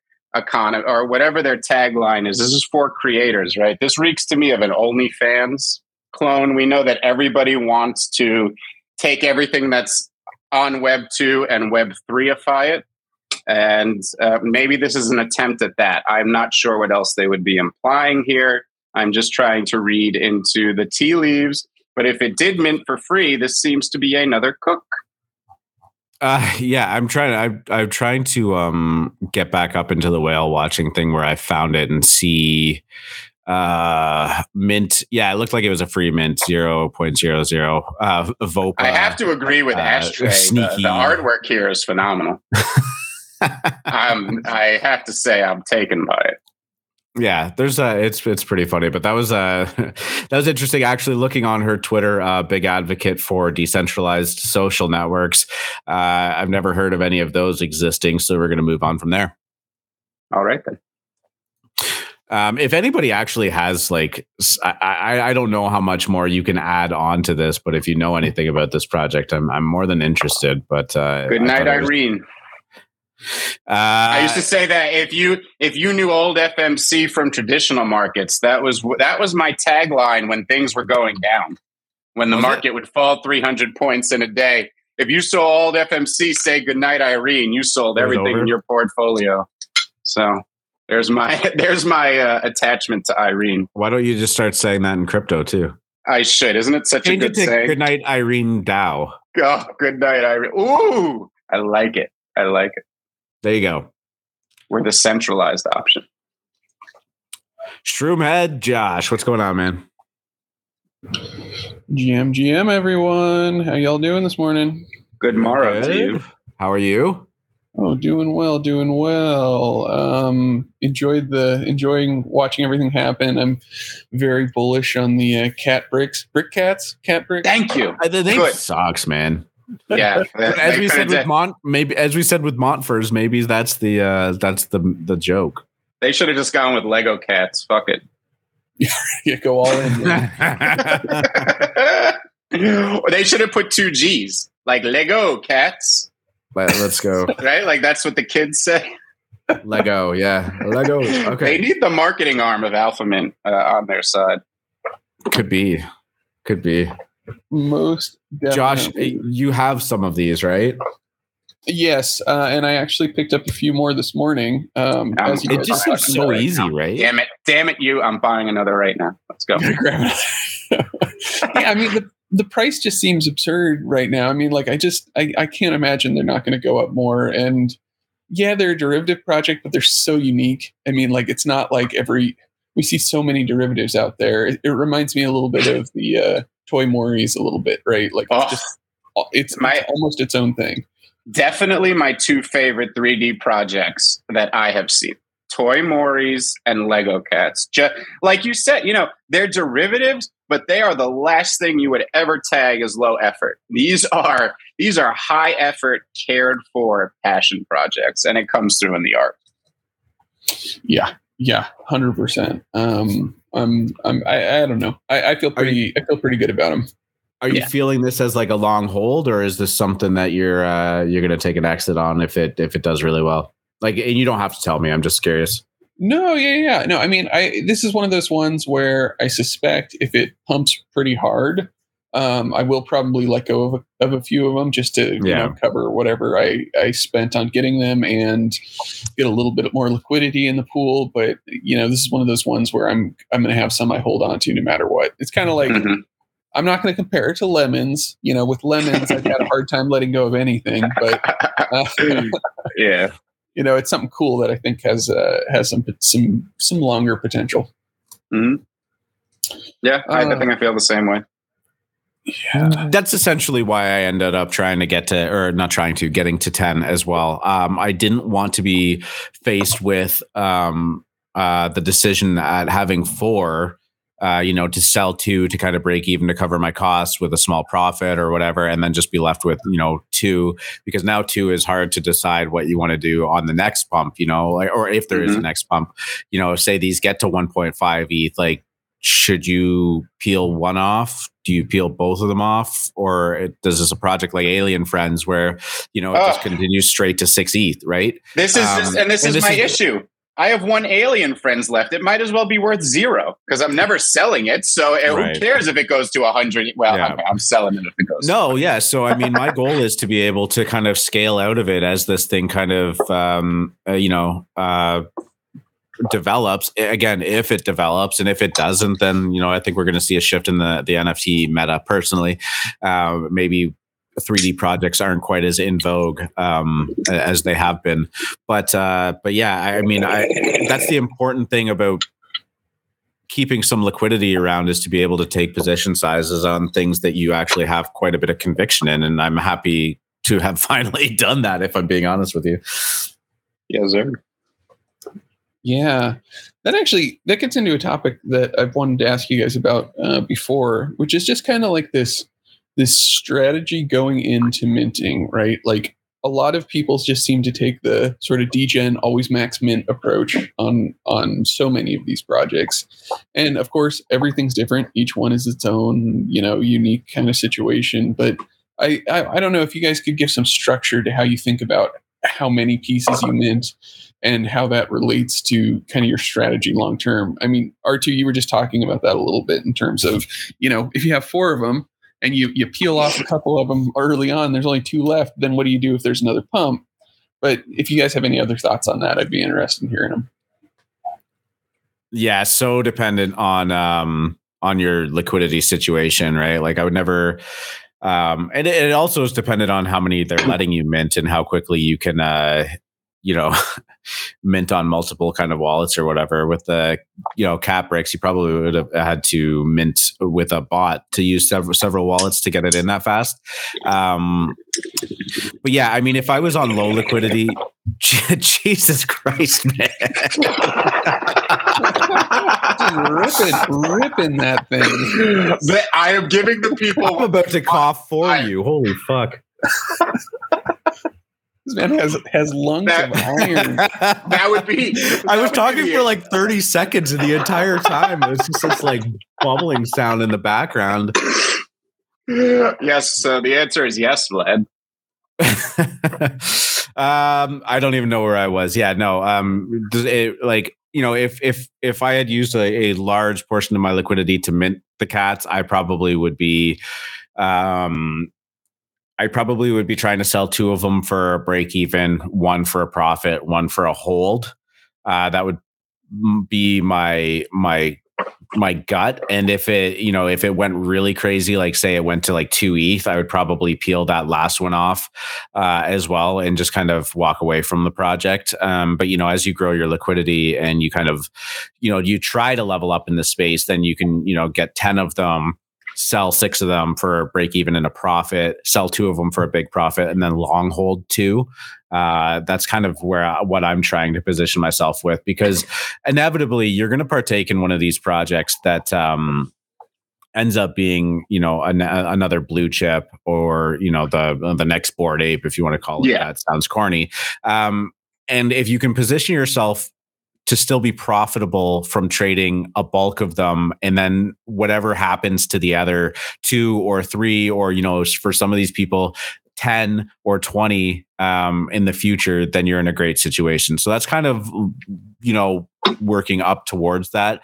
And then there's some people who just, are always eyes forward, and they'll sell all of them. They'll hit a 2 ETH floor and they'll just say, awesome, I've made my money and I'm going to, wash my hands of it. So it depends on style, time horizon, risk tolerance, all of those things. But I think if you take those 2 spectrums of trading, you can find something in the middle that works really well for you. And, I want to say this because I'm the only one here who's been here for more than a year. And believe me, I am not saying that to be lauded, because given how long I've been in NFTs, I should be a lot richer than I am. So if anything, it's a knock that I've been in this industry for 3 years. But okay, most people here have not seen like a true cycle. Okay. And all I mean by this is, in order to find a CryptoPunks or a Bored Apes, and I know Bored Apes happen quicker and things are going to happen quicker as stuff unfolds, but you have to hold these things for months, sometimes even a year. And don't forget, holding something for a year, now you get that benefit of long-term capital gains tax if you live in the United States. So my advice to everybody is build your liquidity up to the point where you could always trade, but then you need to have high conviction plays. As we know, I'm very convicted in lemons, and I don't really care what happens on a daily, but I get 1,600 questions in the DGen dojo every day about lemons, but on a daily basis, I really don't care about the floor price. I might as well hide them all in my hidden folder and just wait, because when you have high, and maybe I'm wrong, who knows, maybe I'm wrong, but when you have high conviction about something, you need to hold for a long time to see those 100 or those 1,000x, right? And very few people who got into this in June can do that, because they've seen if you don't sell something into volume, well, you are stuck with it, right? So once you've built your liquidity up, once you have enough that you can trade, you need to start buying high conviction things, and hell, throw them to the hidden folder. The hidden folder isn't just for things that you don't like. It's also for things you don't want to look at, so you're not tempted to sell, right? And I think that everyone here should be looking to not just trade, but also build up enough that you could start putting things in a long-term portfolio. It's where the lion's shares of gains are made in NFTs, I promise. I love that. And one of the things that jumps out at me, because I've made this mistake before, and I think everyone learns this eventually in the space. If you mint 2 or you mint 3 and you sell the first 1 or 2 of them and you only left with 1, you're going to end up holding that thing, speculating on the future no matter what. So you may as well not have it at all, like you were saying. And it's such a great, like when I'm looking at things, like I'm always like, I'm either going to sell all of them or none of them, because anything in between just leaves you with a really hard decision. And it's almost easier to do that all or nothing decision. And then, hey, no one ever says you can't buy things back. And we do know in NFTs, everything likes to pull back. I mean, look at that December period when it didn't matter what it was. Cool Cats, Cryptodes, everything fell 60, 70%. Yeah, man. Dark times. Mm-hmm. But we persevere. Yeah. No, I mean, free market it makes a great point. You made a great point too, Josh. It's like eventually, if you're left holding one of them, you're left speculating on what could be. So you might as well not be holding it at all. I mean, it's a great point. There are plenty of Bored Ape owners that are in that situation right now where they have one of them, and God. Do they take the $300,000? Or do they wait for it to be $1 million if it ever is $1 million? Or do they wait? And once it's going to reach that $1 million, they're going to say, well, maybe this could be $2 million. I mean, the dream scenario in that regard is that you can collateralize these eventually so that you can actually have some liquidity with them. But it's not a good spot to be in. And, if you could build your liquidity up to a point where you can hold a bigger position in them, because it just doesn't work the same as crypto or stocks where they can be fractionalized and you can constantly peel 10% out, right? Right now, there is a person with $1 million in Bored Apes in monkey JPEGs living in his parents' basement. This is the dichotomy of NFTs, right? And this is why I think over the next 2 months, you're going to see so many of these end up in the hands of celebrities, because the pressure to change your life is just going to be too much after a while. Your mom's yelling at you like, just sell the fucking picture, man. Get out of my basement.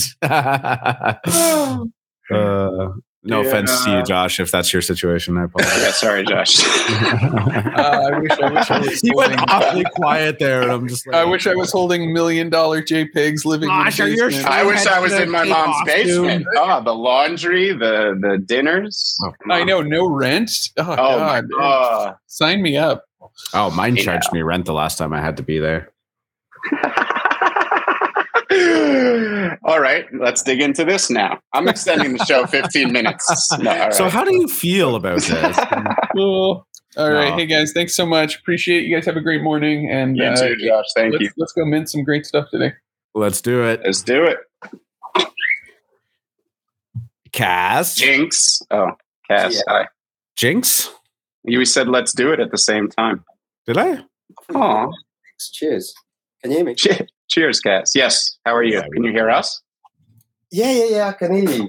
Do we sound as handsome as usual?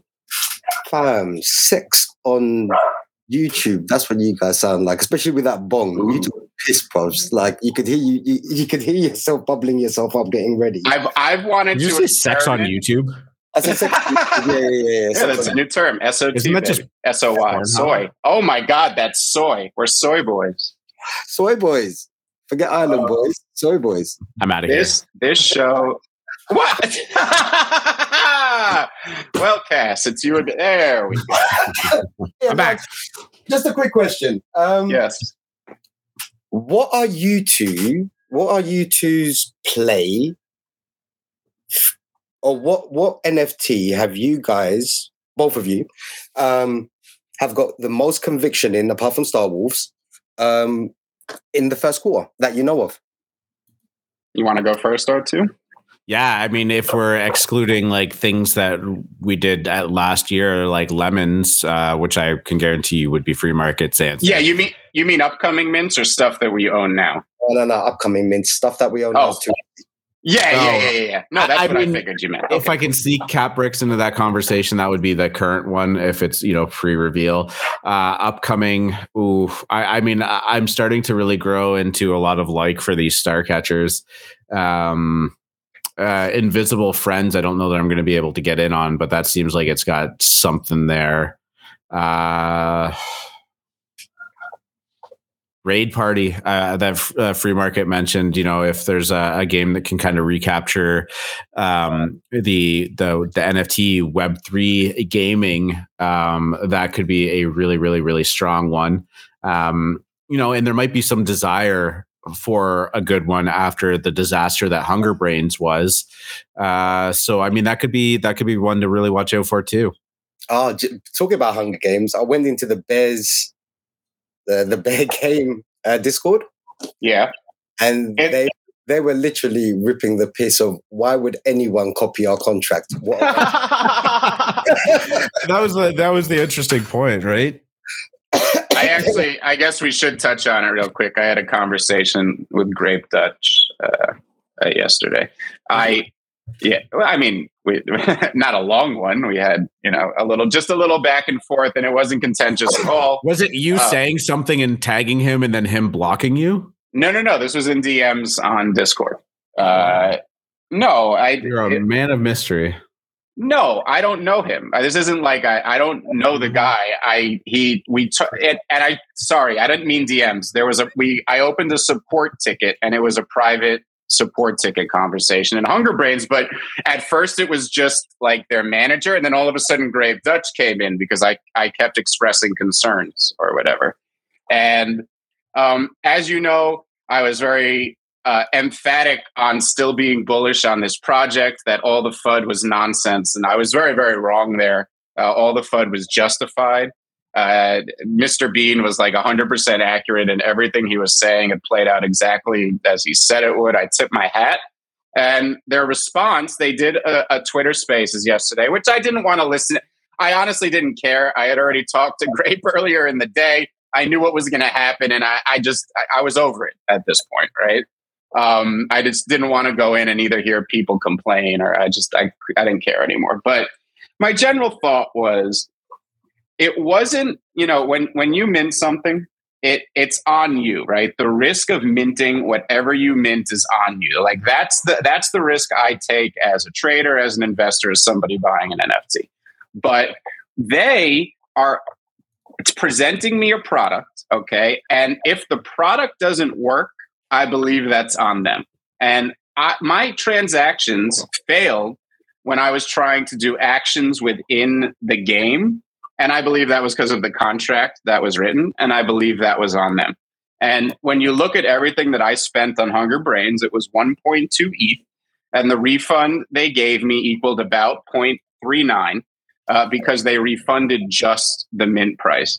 So in my opinion, it should have been the other way around. I think that they should have refunded people about twice that. I think they should have given people the 0.8.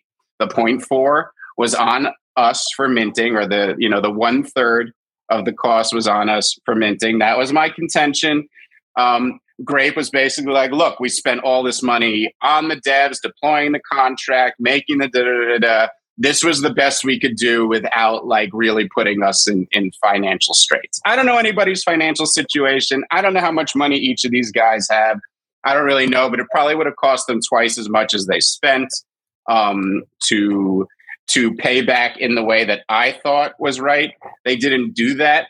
I'm not angry at the team. I don't think that they were malicious. I don't think they were being disingenuous, but I definitely don't feel like engaging in Hunger Brains if they try to bring it back, nor any future products. Could my mind be changed? Maybe, but that's kind of my conclusion here. I'm happy they did something. They tried to make it right. I don't think they did the right thing, but I took my 0.4 and it's dead to me. I'm over it. It is a scary proposition to be in that situation though, right? Like you don't want to rug anybody. You want to make it right. And like, I feel terrible for these guys to refund people's stuff. Right. But these aren't bad people. They didn't try to do this to anybody. And I could just imagine the pain and embarrassment they're feeling, right? We all love NFTs. Like we love each other. We all want to get rich, but nobody is like, especially this team, they're not out there trying to like rug you, right? But at the same time, I just feel bad in the sense that these guys, they are now pariahs, and they won't last. Everyone's reputation could be repaired. And like I said, I don't think these guys were malicious, but they must feel like pariahs right now. Like in a way, like, man, this industry I love is extremely angry at me. Mm-hmm. People are mad. A small community at the end of the day. It is. I mean, yeah. I don't want to say like the fact like you talking to Grape Dutch is like a thing, but like, people are still very accessible, right? Like, you're one degree of separation from probably getting in touch with anybody that you want to, if you push hard enough. And most of them will gladly entertain any kind of conversation because, they hold big bags too, and it's in their interest to help the space along rather than just be these people on the behind their gates and in their castles just overseeing the NFT space, right? That was one of the few really great things about BitClout was that you had all of these people from different walks of life, some of them very influential, some of them very successful. And, being in a call with the founder of FanDuel, like blew my mind, Yeah. Like that was something that like before that situation happened, and, you just don't think that you can, bump shoulders with these people, but the NFT space is a lot like that too, because it just really isn't that big. Right. Yeah.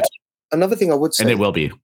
Another thing I would say, in regards to the whole Hunger Brains thing, before I ask FMC what's his Q1 tip of the. Oh yes, stepped that really well. We're like, well, let me tell you about Hunger Brains. What is exactly not my conviction play of the year? But with Hunger Brains, like I'm not being funny. If I was to put myself into the founder or the person in charge or whoever it is, head of the project, let's just call it. Come on, man. Like, you would have somehow figured out that your dev is about to kind of put your contract exactly like Bear Game. You would double check it. You would. I think there was, I think that maybe, and I say this with all due respect, there was a little bit of hubris, like just this idea that like, we're these people, we're in the top of the game, we're going to launch this great project and whatever we touch will turn to gold. And, it seems like somebody pulled one over on them. And, I think it was in the voice chat when this was all going down, and be like, this to me just seems like one of those situations where everybody just assumed that somebody else did the diligence and it didn't happen. But then that's on them. No, it is. And I do think that this is like, taking it down a peg or however you want to call it. But I just think that this was like, a group of people who were really at the pinnacle of the NFT trading game. And it just went wrong, like it happened. We've seen huge companies crumble because people just missed something or did something stupid, or like, the blinders were on because they just believed that the money train was never going to end. Yeah, true. And before you go, free market, what are you saying? Okay, so I am most excited about Star Catchers, which we've mentioned, Tasty Bones, which we've mentioned, and I promise you will hear a lot more about those projects through AlphaMint. There's things in the work there. Invisible Friends is very obvious, but obviously extremely difficult to get on that whitelist. As far as games and P2E, we have Raid Party, which we've talked about a lot. That may be the one I am most excited for. And then I would say my wild card here is Sup Drive. Do you know about Sup Drive? Oh, I remember that one. Yeah, you may be in that Discord. That would be Dom of Loot fame. He's big guy in NFTs, kind of a famous influencer. This was going to be a project that launched last year. A lot of stuff came up. It's been delayed a lot, but I believe when they do start that one up, it's going to be huge. If anyone needs me to drop any of those Discords or links, just let me know. But there is a chance that could be a first quarter thing. So that one I'd be on the watch for too, though there's no official announcements yet. Those are the ones I'm most excited about. Not Cool Pets. Yeah, I saw Cool Pets mentioned by Shubang, of course, and I'm such an idiot for forgetting that one. I'm on that whitelist. I am so excited about that one. That to me, like, it had crossed my mind. That to me seemed like an easy pick, Yeah. So I kind of just like didn't. Oh, now, Invisible Friends and Cool Pets are the easy. Yeah, those are like the made men of the first. Yeah, those are the made men of the first quarter. But it's obviously very, very difficult to get on the allow list for either of those.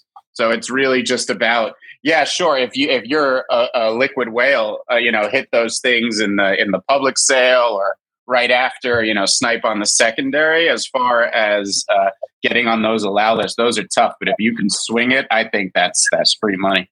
I think Hunger Brains is going to do a great thing for these projects too. And they're going to do an extra layer of diligence there, saying like, we've got all this hype, we've got all of this, the world is in our hands right now. Let's triple check everything that we're doing and make sure that this goes off flawlessly. So I think that those are going to be really good drops in light of all of that's happened. You know what? Honestly, we were talking so much today, and you mentioned getting on the allow list. And I completely forgot to go back to the MetaLink conversation that you were kind of going on about. And I really quickly just want to give that a shout out because I think it was a really great mention for AlphaMint and the work that we as a community, everybody, not just the team, has been doing. And I'm sorry that Zakoki just popped in, and then Cass, you're kind of just hanging out here too, but I hope you don't mind. No, he went on, MetaLink did this whole thread about how to get on an allow list. There are 13 ways to get easy early access to the hottest collections like Cool Pets or Invisible Friends before they mint. This is such a big topic, especially for newer people trying to get into the space and be able to get their hands on these really hot projects. He goes through like invest in big collections with active communities. So, like joining like the kaijus that Free Market always talks about, being in a lot of those alpha rooms or, well connected. Like even Lemon Friends has done really well to get Cool Pets spots. Yeah, that was I was really heartened because, getting into the large alpha communities can be expensive, buying a Kong, buying a kaiju.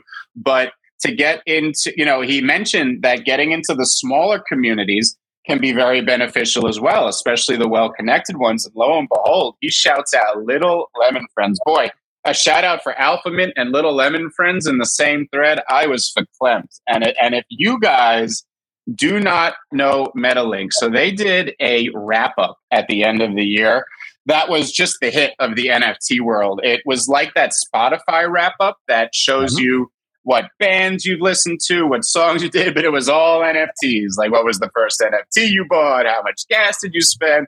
And it put it in such a fabulous infographic UI made by none other than our resident Charlie Hilton. Just a fabulous thing all around. And if you haven't tried their Launchpad and working product, this is your NFT portfolio at a glance. I bet all of you listening right now will go through your NFTs every day and you're doing these calculations in your head. All right, I have these from this collection. That's about this ETH. And then and you scroll down all the way to the bottom. You do that math in your head. You try to convert it to USD and you go, all right, I think I'm kind of worth this much if I check. You can go on to your MetaLink Launchpad and you have your entire portfolio there at a glance. All right. It's in beta. They're going to be improving. And beta is probably the wrong term. I'm not an engineer. They are a brand new. They are a brand new launched product. Obviously, they're going to be improving constantly. But this at a glance NFT portfolio is such a killer feature. So thank you, Jake Udell. And thank you, MetaLink, for that shout out. And you guys should really go check that product out. Yeah, no, I mean that's exactly what he said in there, was just to get into alpha groups, be a part of a community, and it's basically the crowdfunding or the crowdsourcing of information and using it together for a mutual benefit. What that the sum of all of the parts is greater, or the whole is greater than the sum of the parts, right?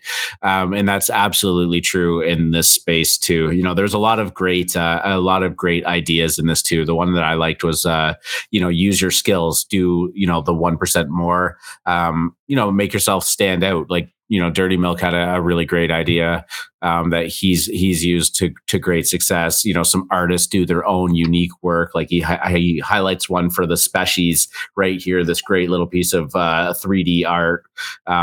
We've seen people do some like songs or raps or writing poems or all of that stuff. Like there's a million things you can do about it. And this was a great thread. So we appreciate the shout out, and honest to God, we were not expecting that at all. So that was very, very kind of him to do that. So yeah, we thank you. All right, let's bring Zakoki on up. Cass, did you have anything else you wanted to talk about? Sorry, I didn't mean to cut you off there. No, it's okay. You can air me off and put me down. It's all right. No, honestly. You said that so sad. I wanted to touch on that because it was important. It was very nice to have an Alpha Mint shout out from people in that kind of echelon. Yeah, sorry, go ahead. No, I wouldn't say nothing. I was just waiting for you to kick me off. That's all. I'm not going to say. There's no need for me to say nothing now. Just swipe me off and it's fine. Oh yeah, always love having you up here, dude. You have yourself a good weekend. I'm sure we'll cross paths over the weekend, my friend. Definitely, and I'll speak to you on Monday. Yeah, I just realized what we're paid in WEF from Looks. It's going to go up when Ethereum goes up. Did you realize that? Like it. 0.1 is $340 now, but do you realize that could be $1,000 in the not so distant future, R2? Yeah, dude, I said that on the show yesterday. Thanks for listening. Oh,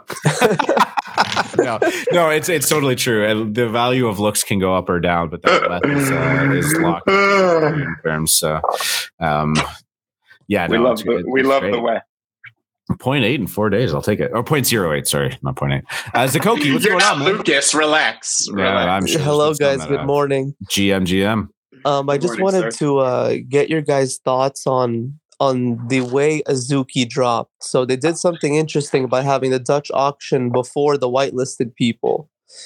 I don't know if I've ever seen that before. I don't know if that's a common thing, but it's, as far as I know, that's something kind of unique to how they dropped it. Where what is the whitelist pay? What's their price? I didn't even realize there was a presale on it. Neither did I. They had I think 1,500 on the whitelist, and then the rest were the Dutch auction before. So I actually don't know what their mint price is because I wasn't on the whitelist. But just watching it from afar, it's very, very interesting because it seems like the people on the whitelist get rewarded heavily because all the Dutch auction price, the price of the Dutch auction, completely inflated it.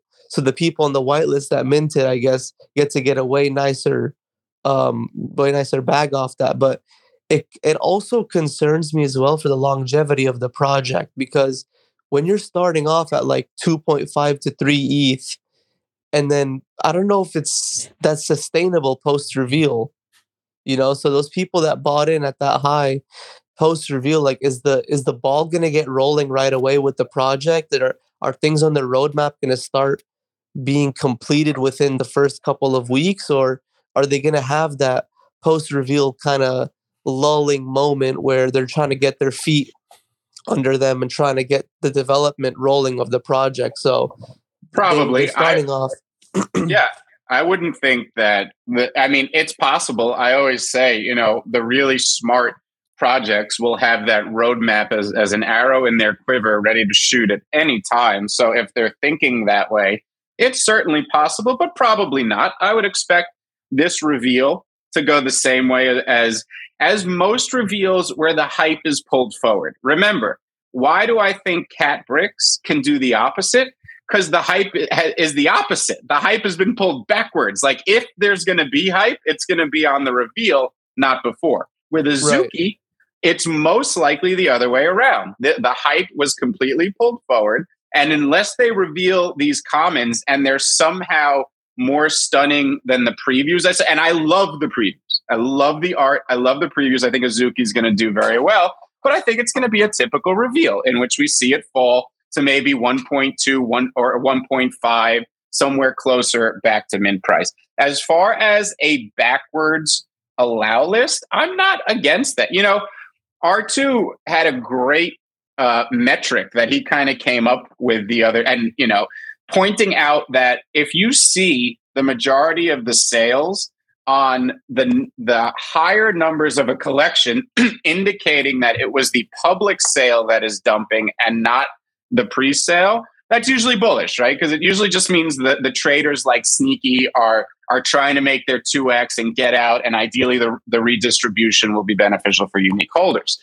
Whereas with Azuki, they're doing it backwards. Now, I think that when you're in a pre-sale, you're more dedicated to a project. You're more likely to hold. You've probably believed in it from the beginning. So I don't expect, say, if the pre-sale is allowed to mint now, they're going to go dump on all the people who Dutch auctioned. I think there's a pretty high chance most of them would hold through just because they're fans of the project. Your allow list are your biggest fans. They're your most likely diamond hands. Not that, of course, some of them are probably traders who just got lucky and got in early, but those are your most likely candidates to be holders.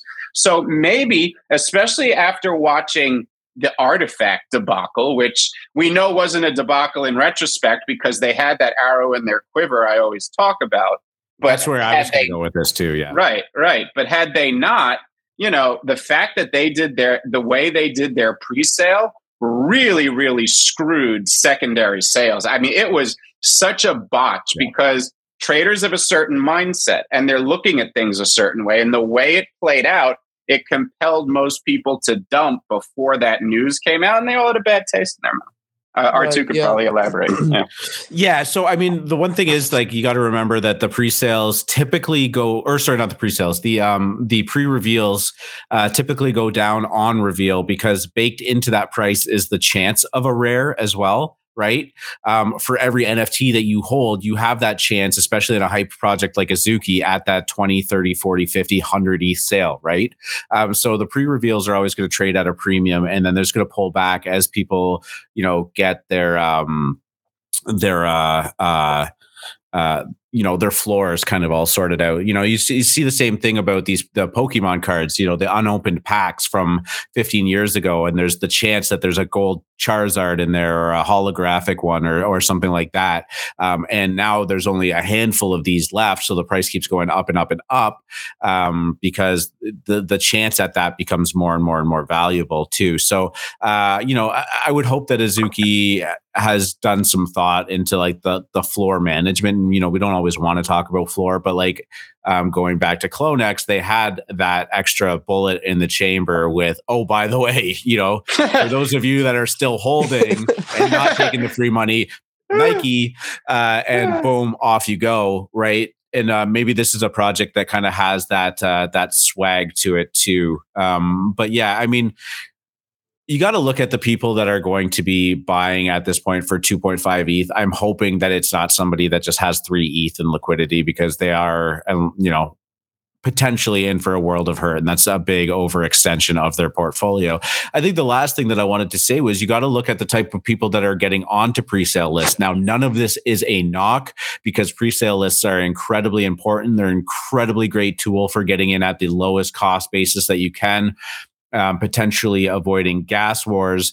But, the big whales of the world aren't necessarily focused on pre-sale lists because it is very time consuming and they're okay with spending a premium to pick out the ones that they want. But if you're new to this space and you're looking to build liquidity and you're looking to build a great portfolio and trade really well, it behooves you to get onto these lists so that you have a better shot and a better upside when you're participating in these plays. Now, everybody, especially when you're first starting out, wants to hit that next Bored Ape. They want to hit that 10 ETH sale. And what happens is it definitely does create like a hodler mentality and a diamond hands mentality, because at the end of the day, it's not sexy to eke out 0.1 profits here and there, although the great traders will do so if they have to. For newer people, you don't want that 0.1. You want that 1 ETH sale. You want that 4 ETH sale. And it definitely makes you a little bit more protective. So that's why I think that you see a lot of those lower serial numbers being sold on the pre-sale, being held on to for longer periods of time. And the public sale is that get in, oh, the hype cycle is not here for this project, get out. And that's why they sell. That's why I'm bullish on the fact of seeing high serial numbers being listed pre-reveal. So I hope that kind of answers your question in the terms of Azuki. Like, yeah, it probably is going to go down. That tends to be the trend unless these exceed all expectations when they start revealing. But the high expectation is already baked in too. So these have to be like really, really, really fucking exceptional to overcome the hype that they've already created. And that's not a bad thing. You are going to see people playing the one of one in the rare lottery, right? But yeah, now all the pressure is on Azuki's side to land to hit on this, because if they flop, a lot of people are going to be upset and a lot of people are going to be burned. And I wanted to ask, and also your tip. Well, what constitutes a flop? Honestly, like if you don't mind me asking you, if these things settle down to 1.3, 1.4, and they're sitting 40% above mint price after it shakes out, does that constitute a flop for Azuki?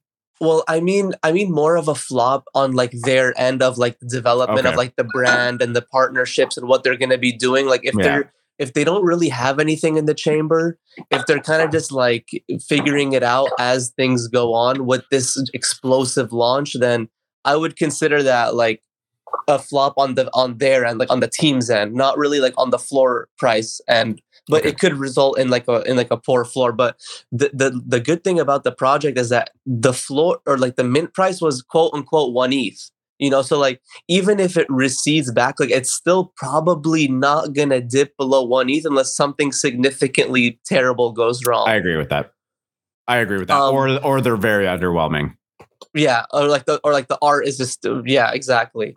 And then a second thing was, are you guys looking at CO1 right now?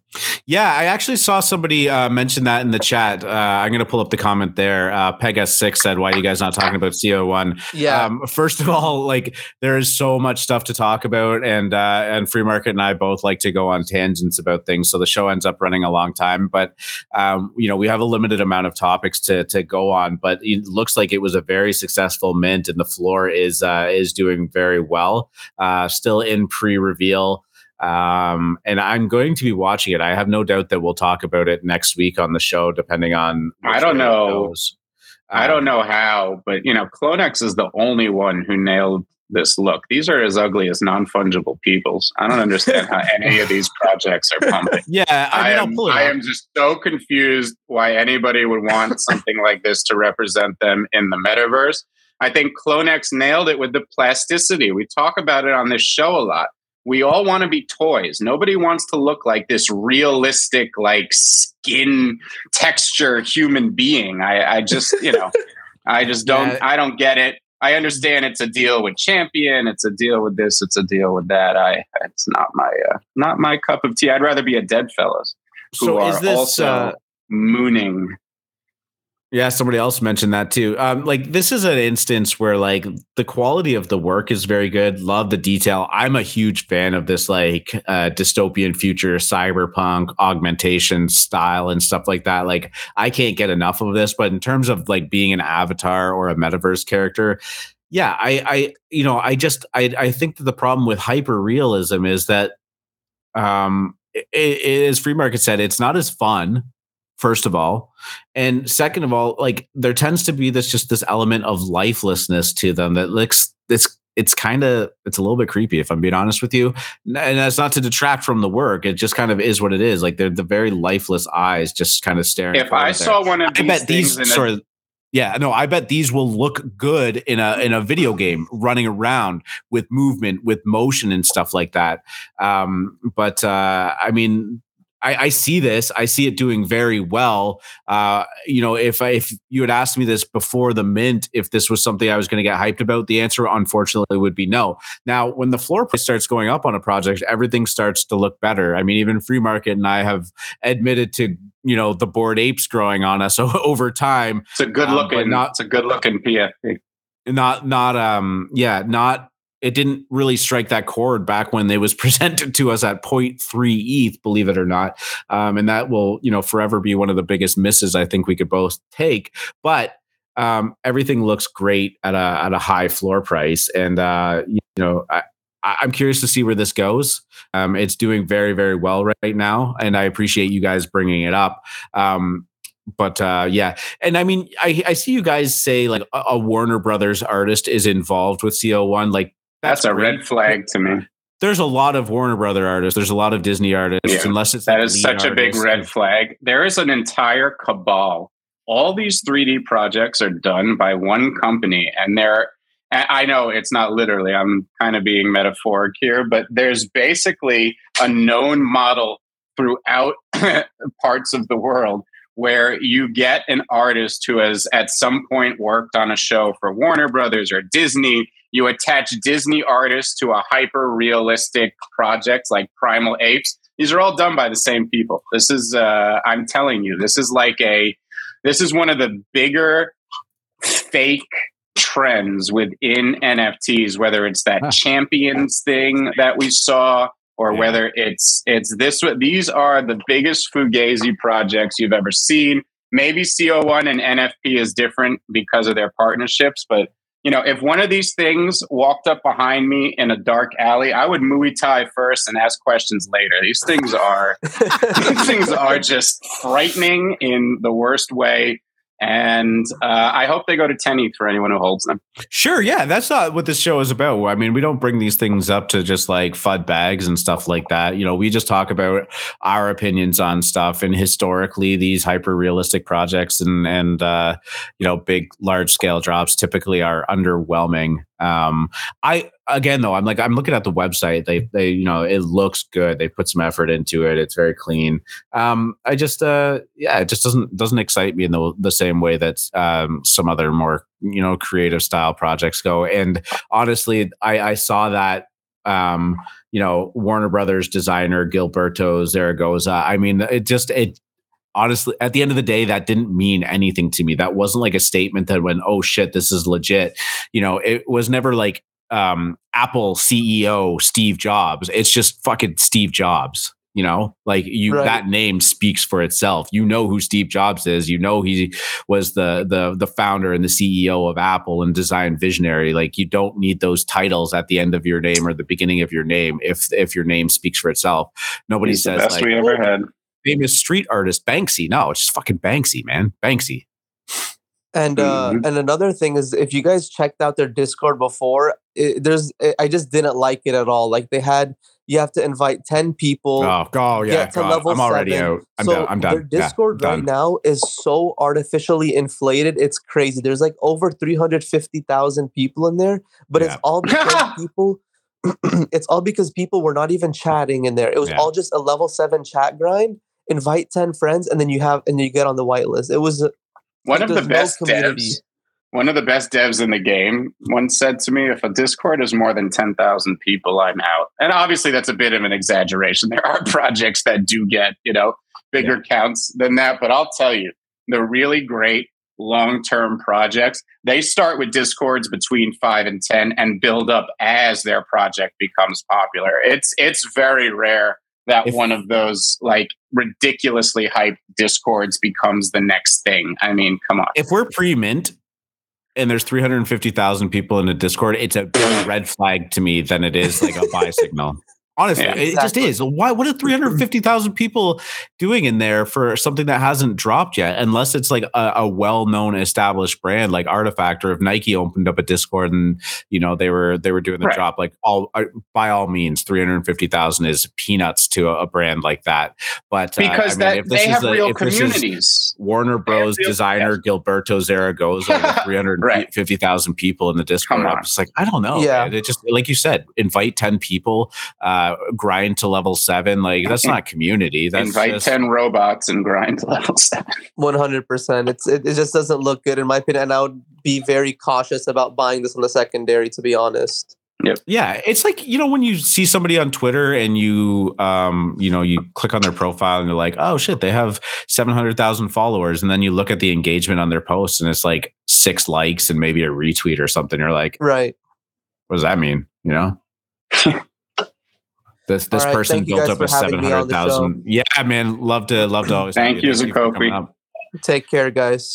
Yeah, man, you too. All right, we're gonna wrap it up. I do want to just reiterate though, like, please, if Free Market and or myself are bearish on a project, or we don't love it, it is just us being honest, because that's what we do on this show. It's not meant to fudge your bags. And if you have strong conviction in a play, I honest to God, I hope it works out for you. I have no skin in that game, so if it get to 100 ETH or 0 ETH, it's not going to affect me either way. But I hope for your sake it does go to 100 ETH, because that's a great win for you. But we talk candidly about stuff. We're not here to just pump up bags, and even our own bags. The things that we've taken L's on, as Free Market mentioned today, completely wrong about Hunger Brains. That's okay, right? That's not a big deal. So I don't want anyone to feel like you bring a project up and we're just going to shit all over it. That's not the goal here. So 2 honorable mentions here, projects that I miss: Crypto Bats and Peaceful Groupies. Yes. I obviously won't go deep right now, but those are really big and build for the first quarter. And finally, guys, there is a Cool Cats Town Hall today, 5 p.m. Eastern Standard. And while that's normally not interesting for non-Cool Cats holders, we will be finding out the Cool Pets mint price today. We found out the supply. It's going to be a 20,000 supply. So today, 5 p.m. Eastern Standard, tune in and you will find out what Cool Pets is minting at. We'll obviously be talking about that on the show tomorrow. Worked great for Bored Ape Kennel Club. Hey, you want to do a show tomorrow? Is that what you're saying? Oh, shit. Sorry, Monday, guys. I'm sorry. Got everyone's hopes up there. Yeah, the weekend. The freaking weekend. All right, so, we'll talk about it Monday. Honestly, guys, thank you so much for tuning in. The show definitely went longer than we said it would, but always love having you here. And thanks for everyone for the great discussion. Of course, if you tuned in late, this will be in its entirety on YouTube and Spotify. If you did tune in late, just to give you a heads up, we went pretty in deep on fees.wtf.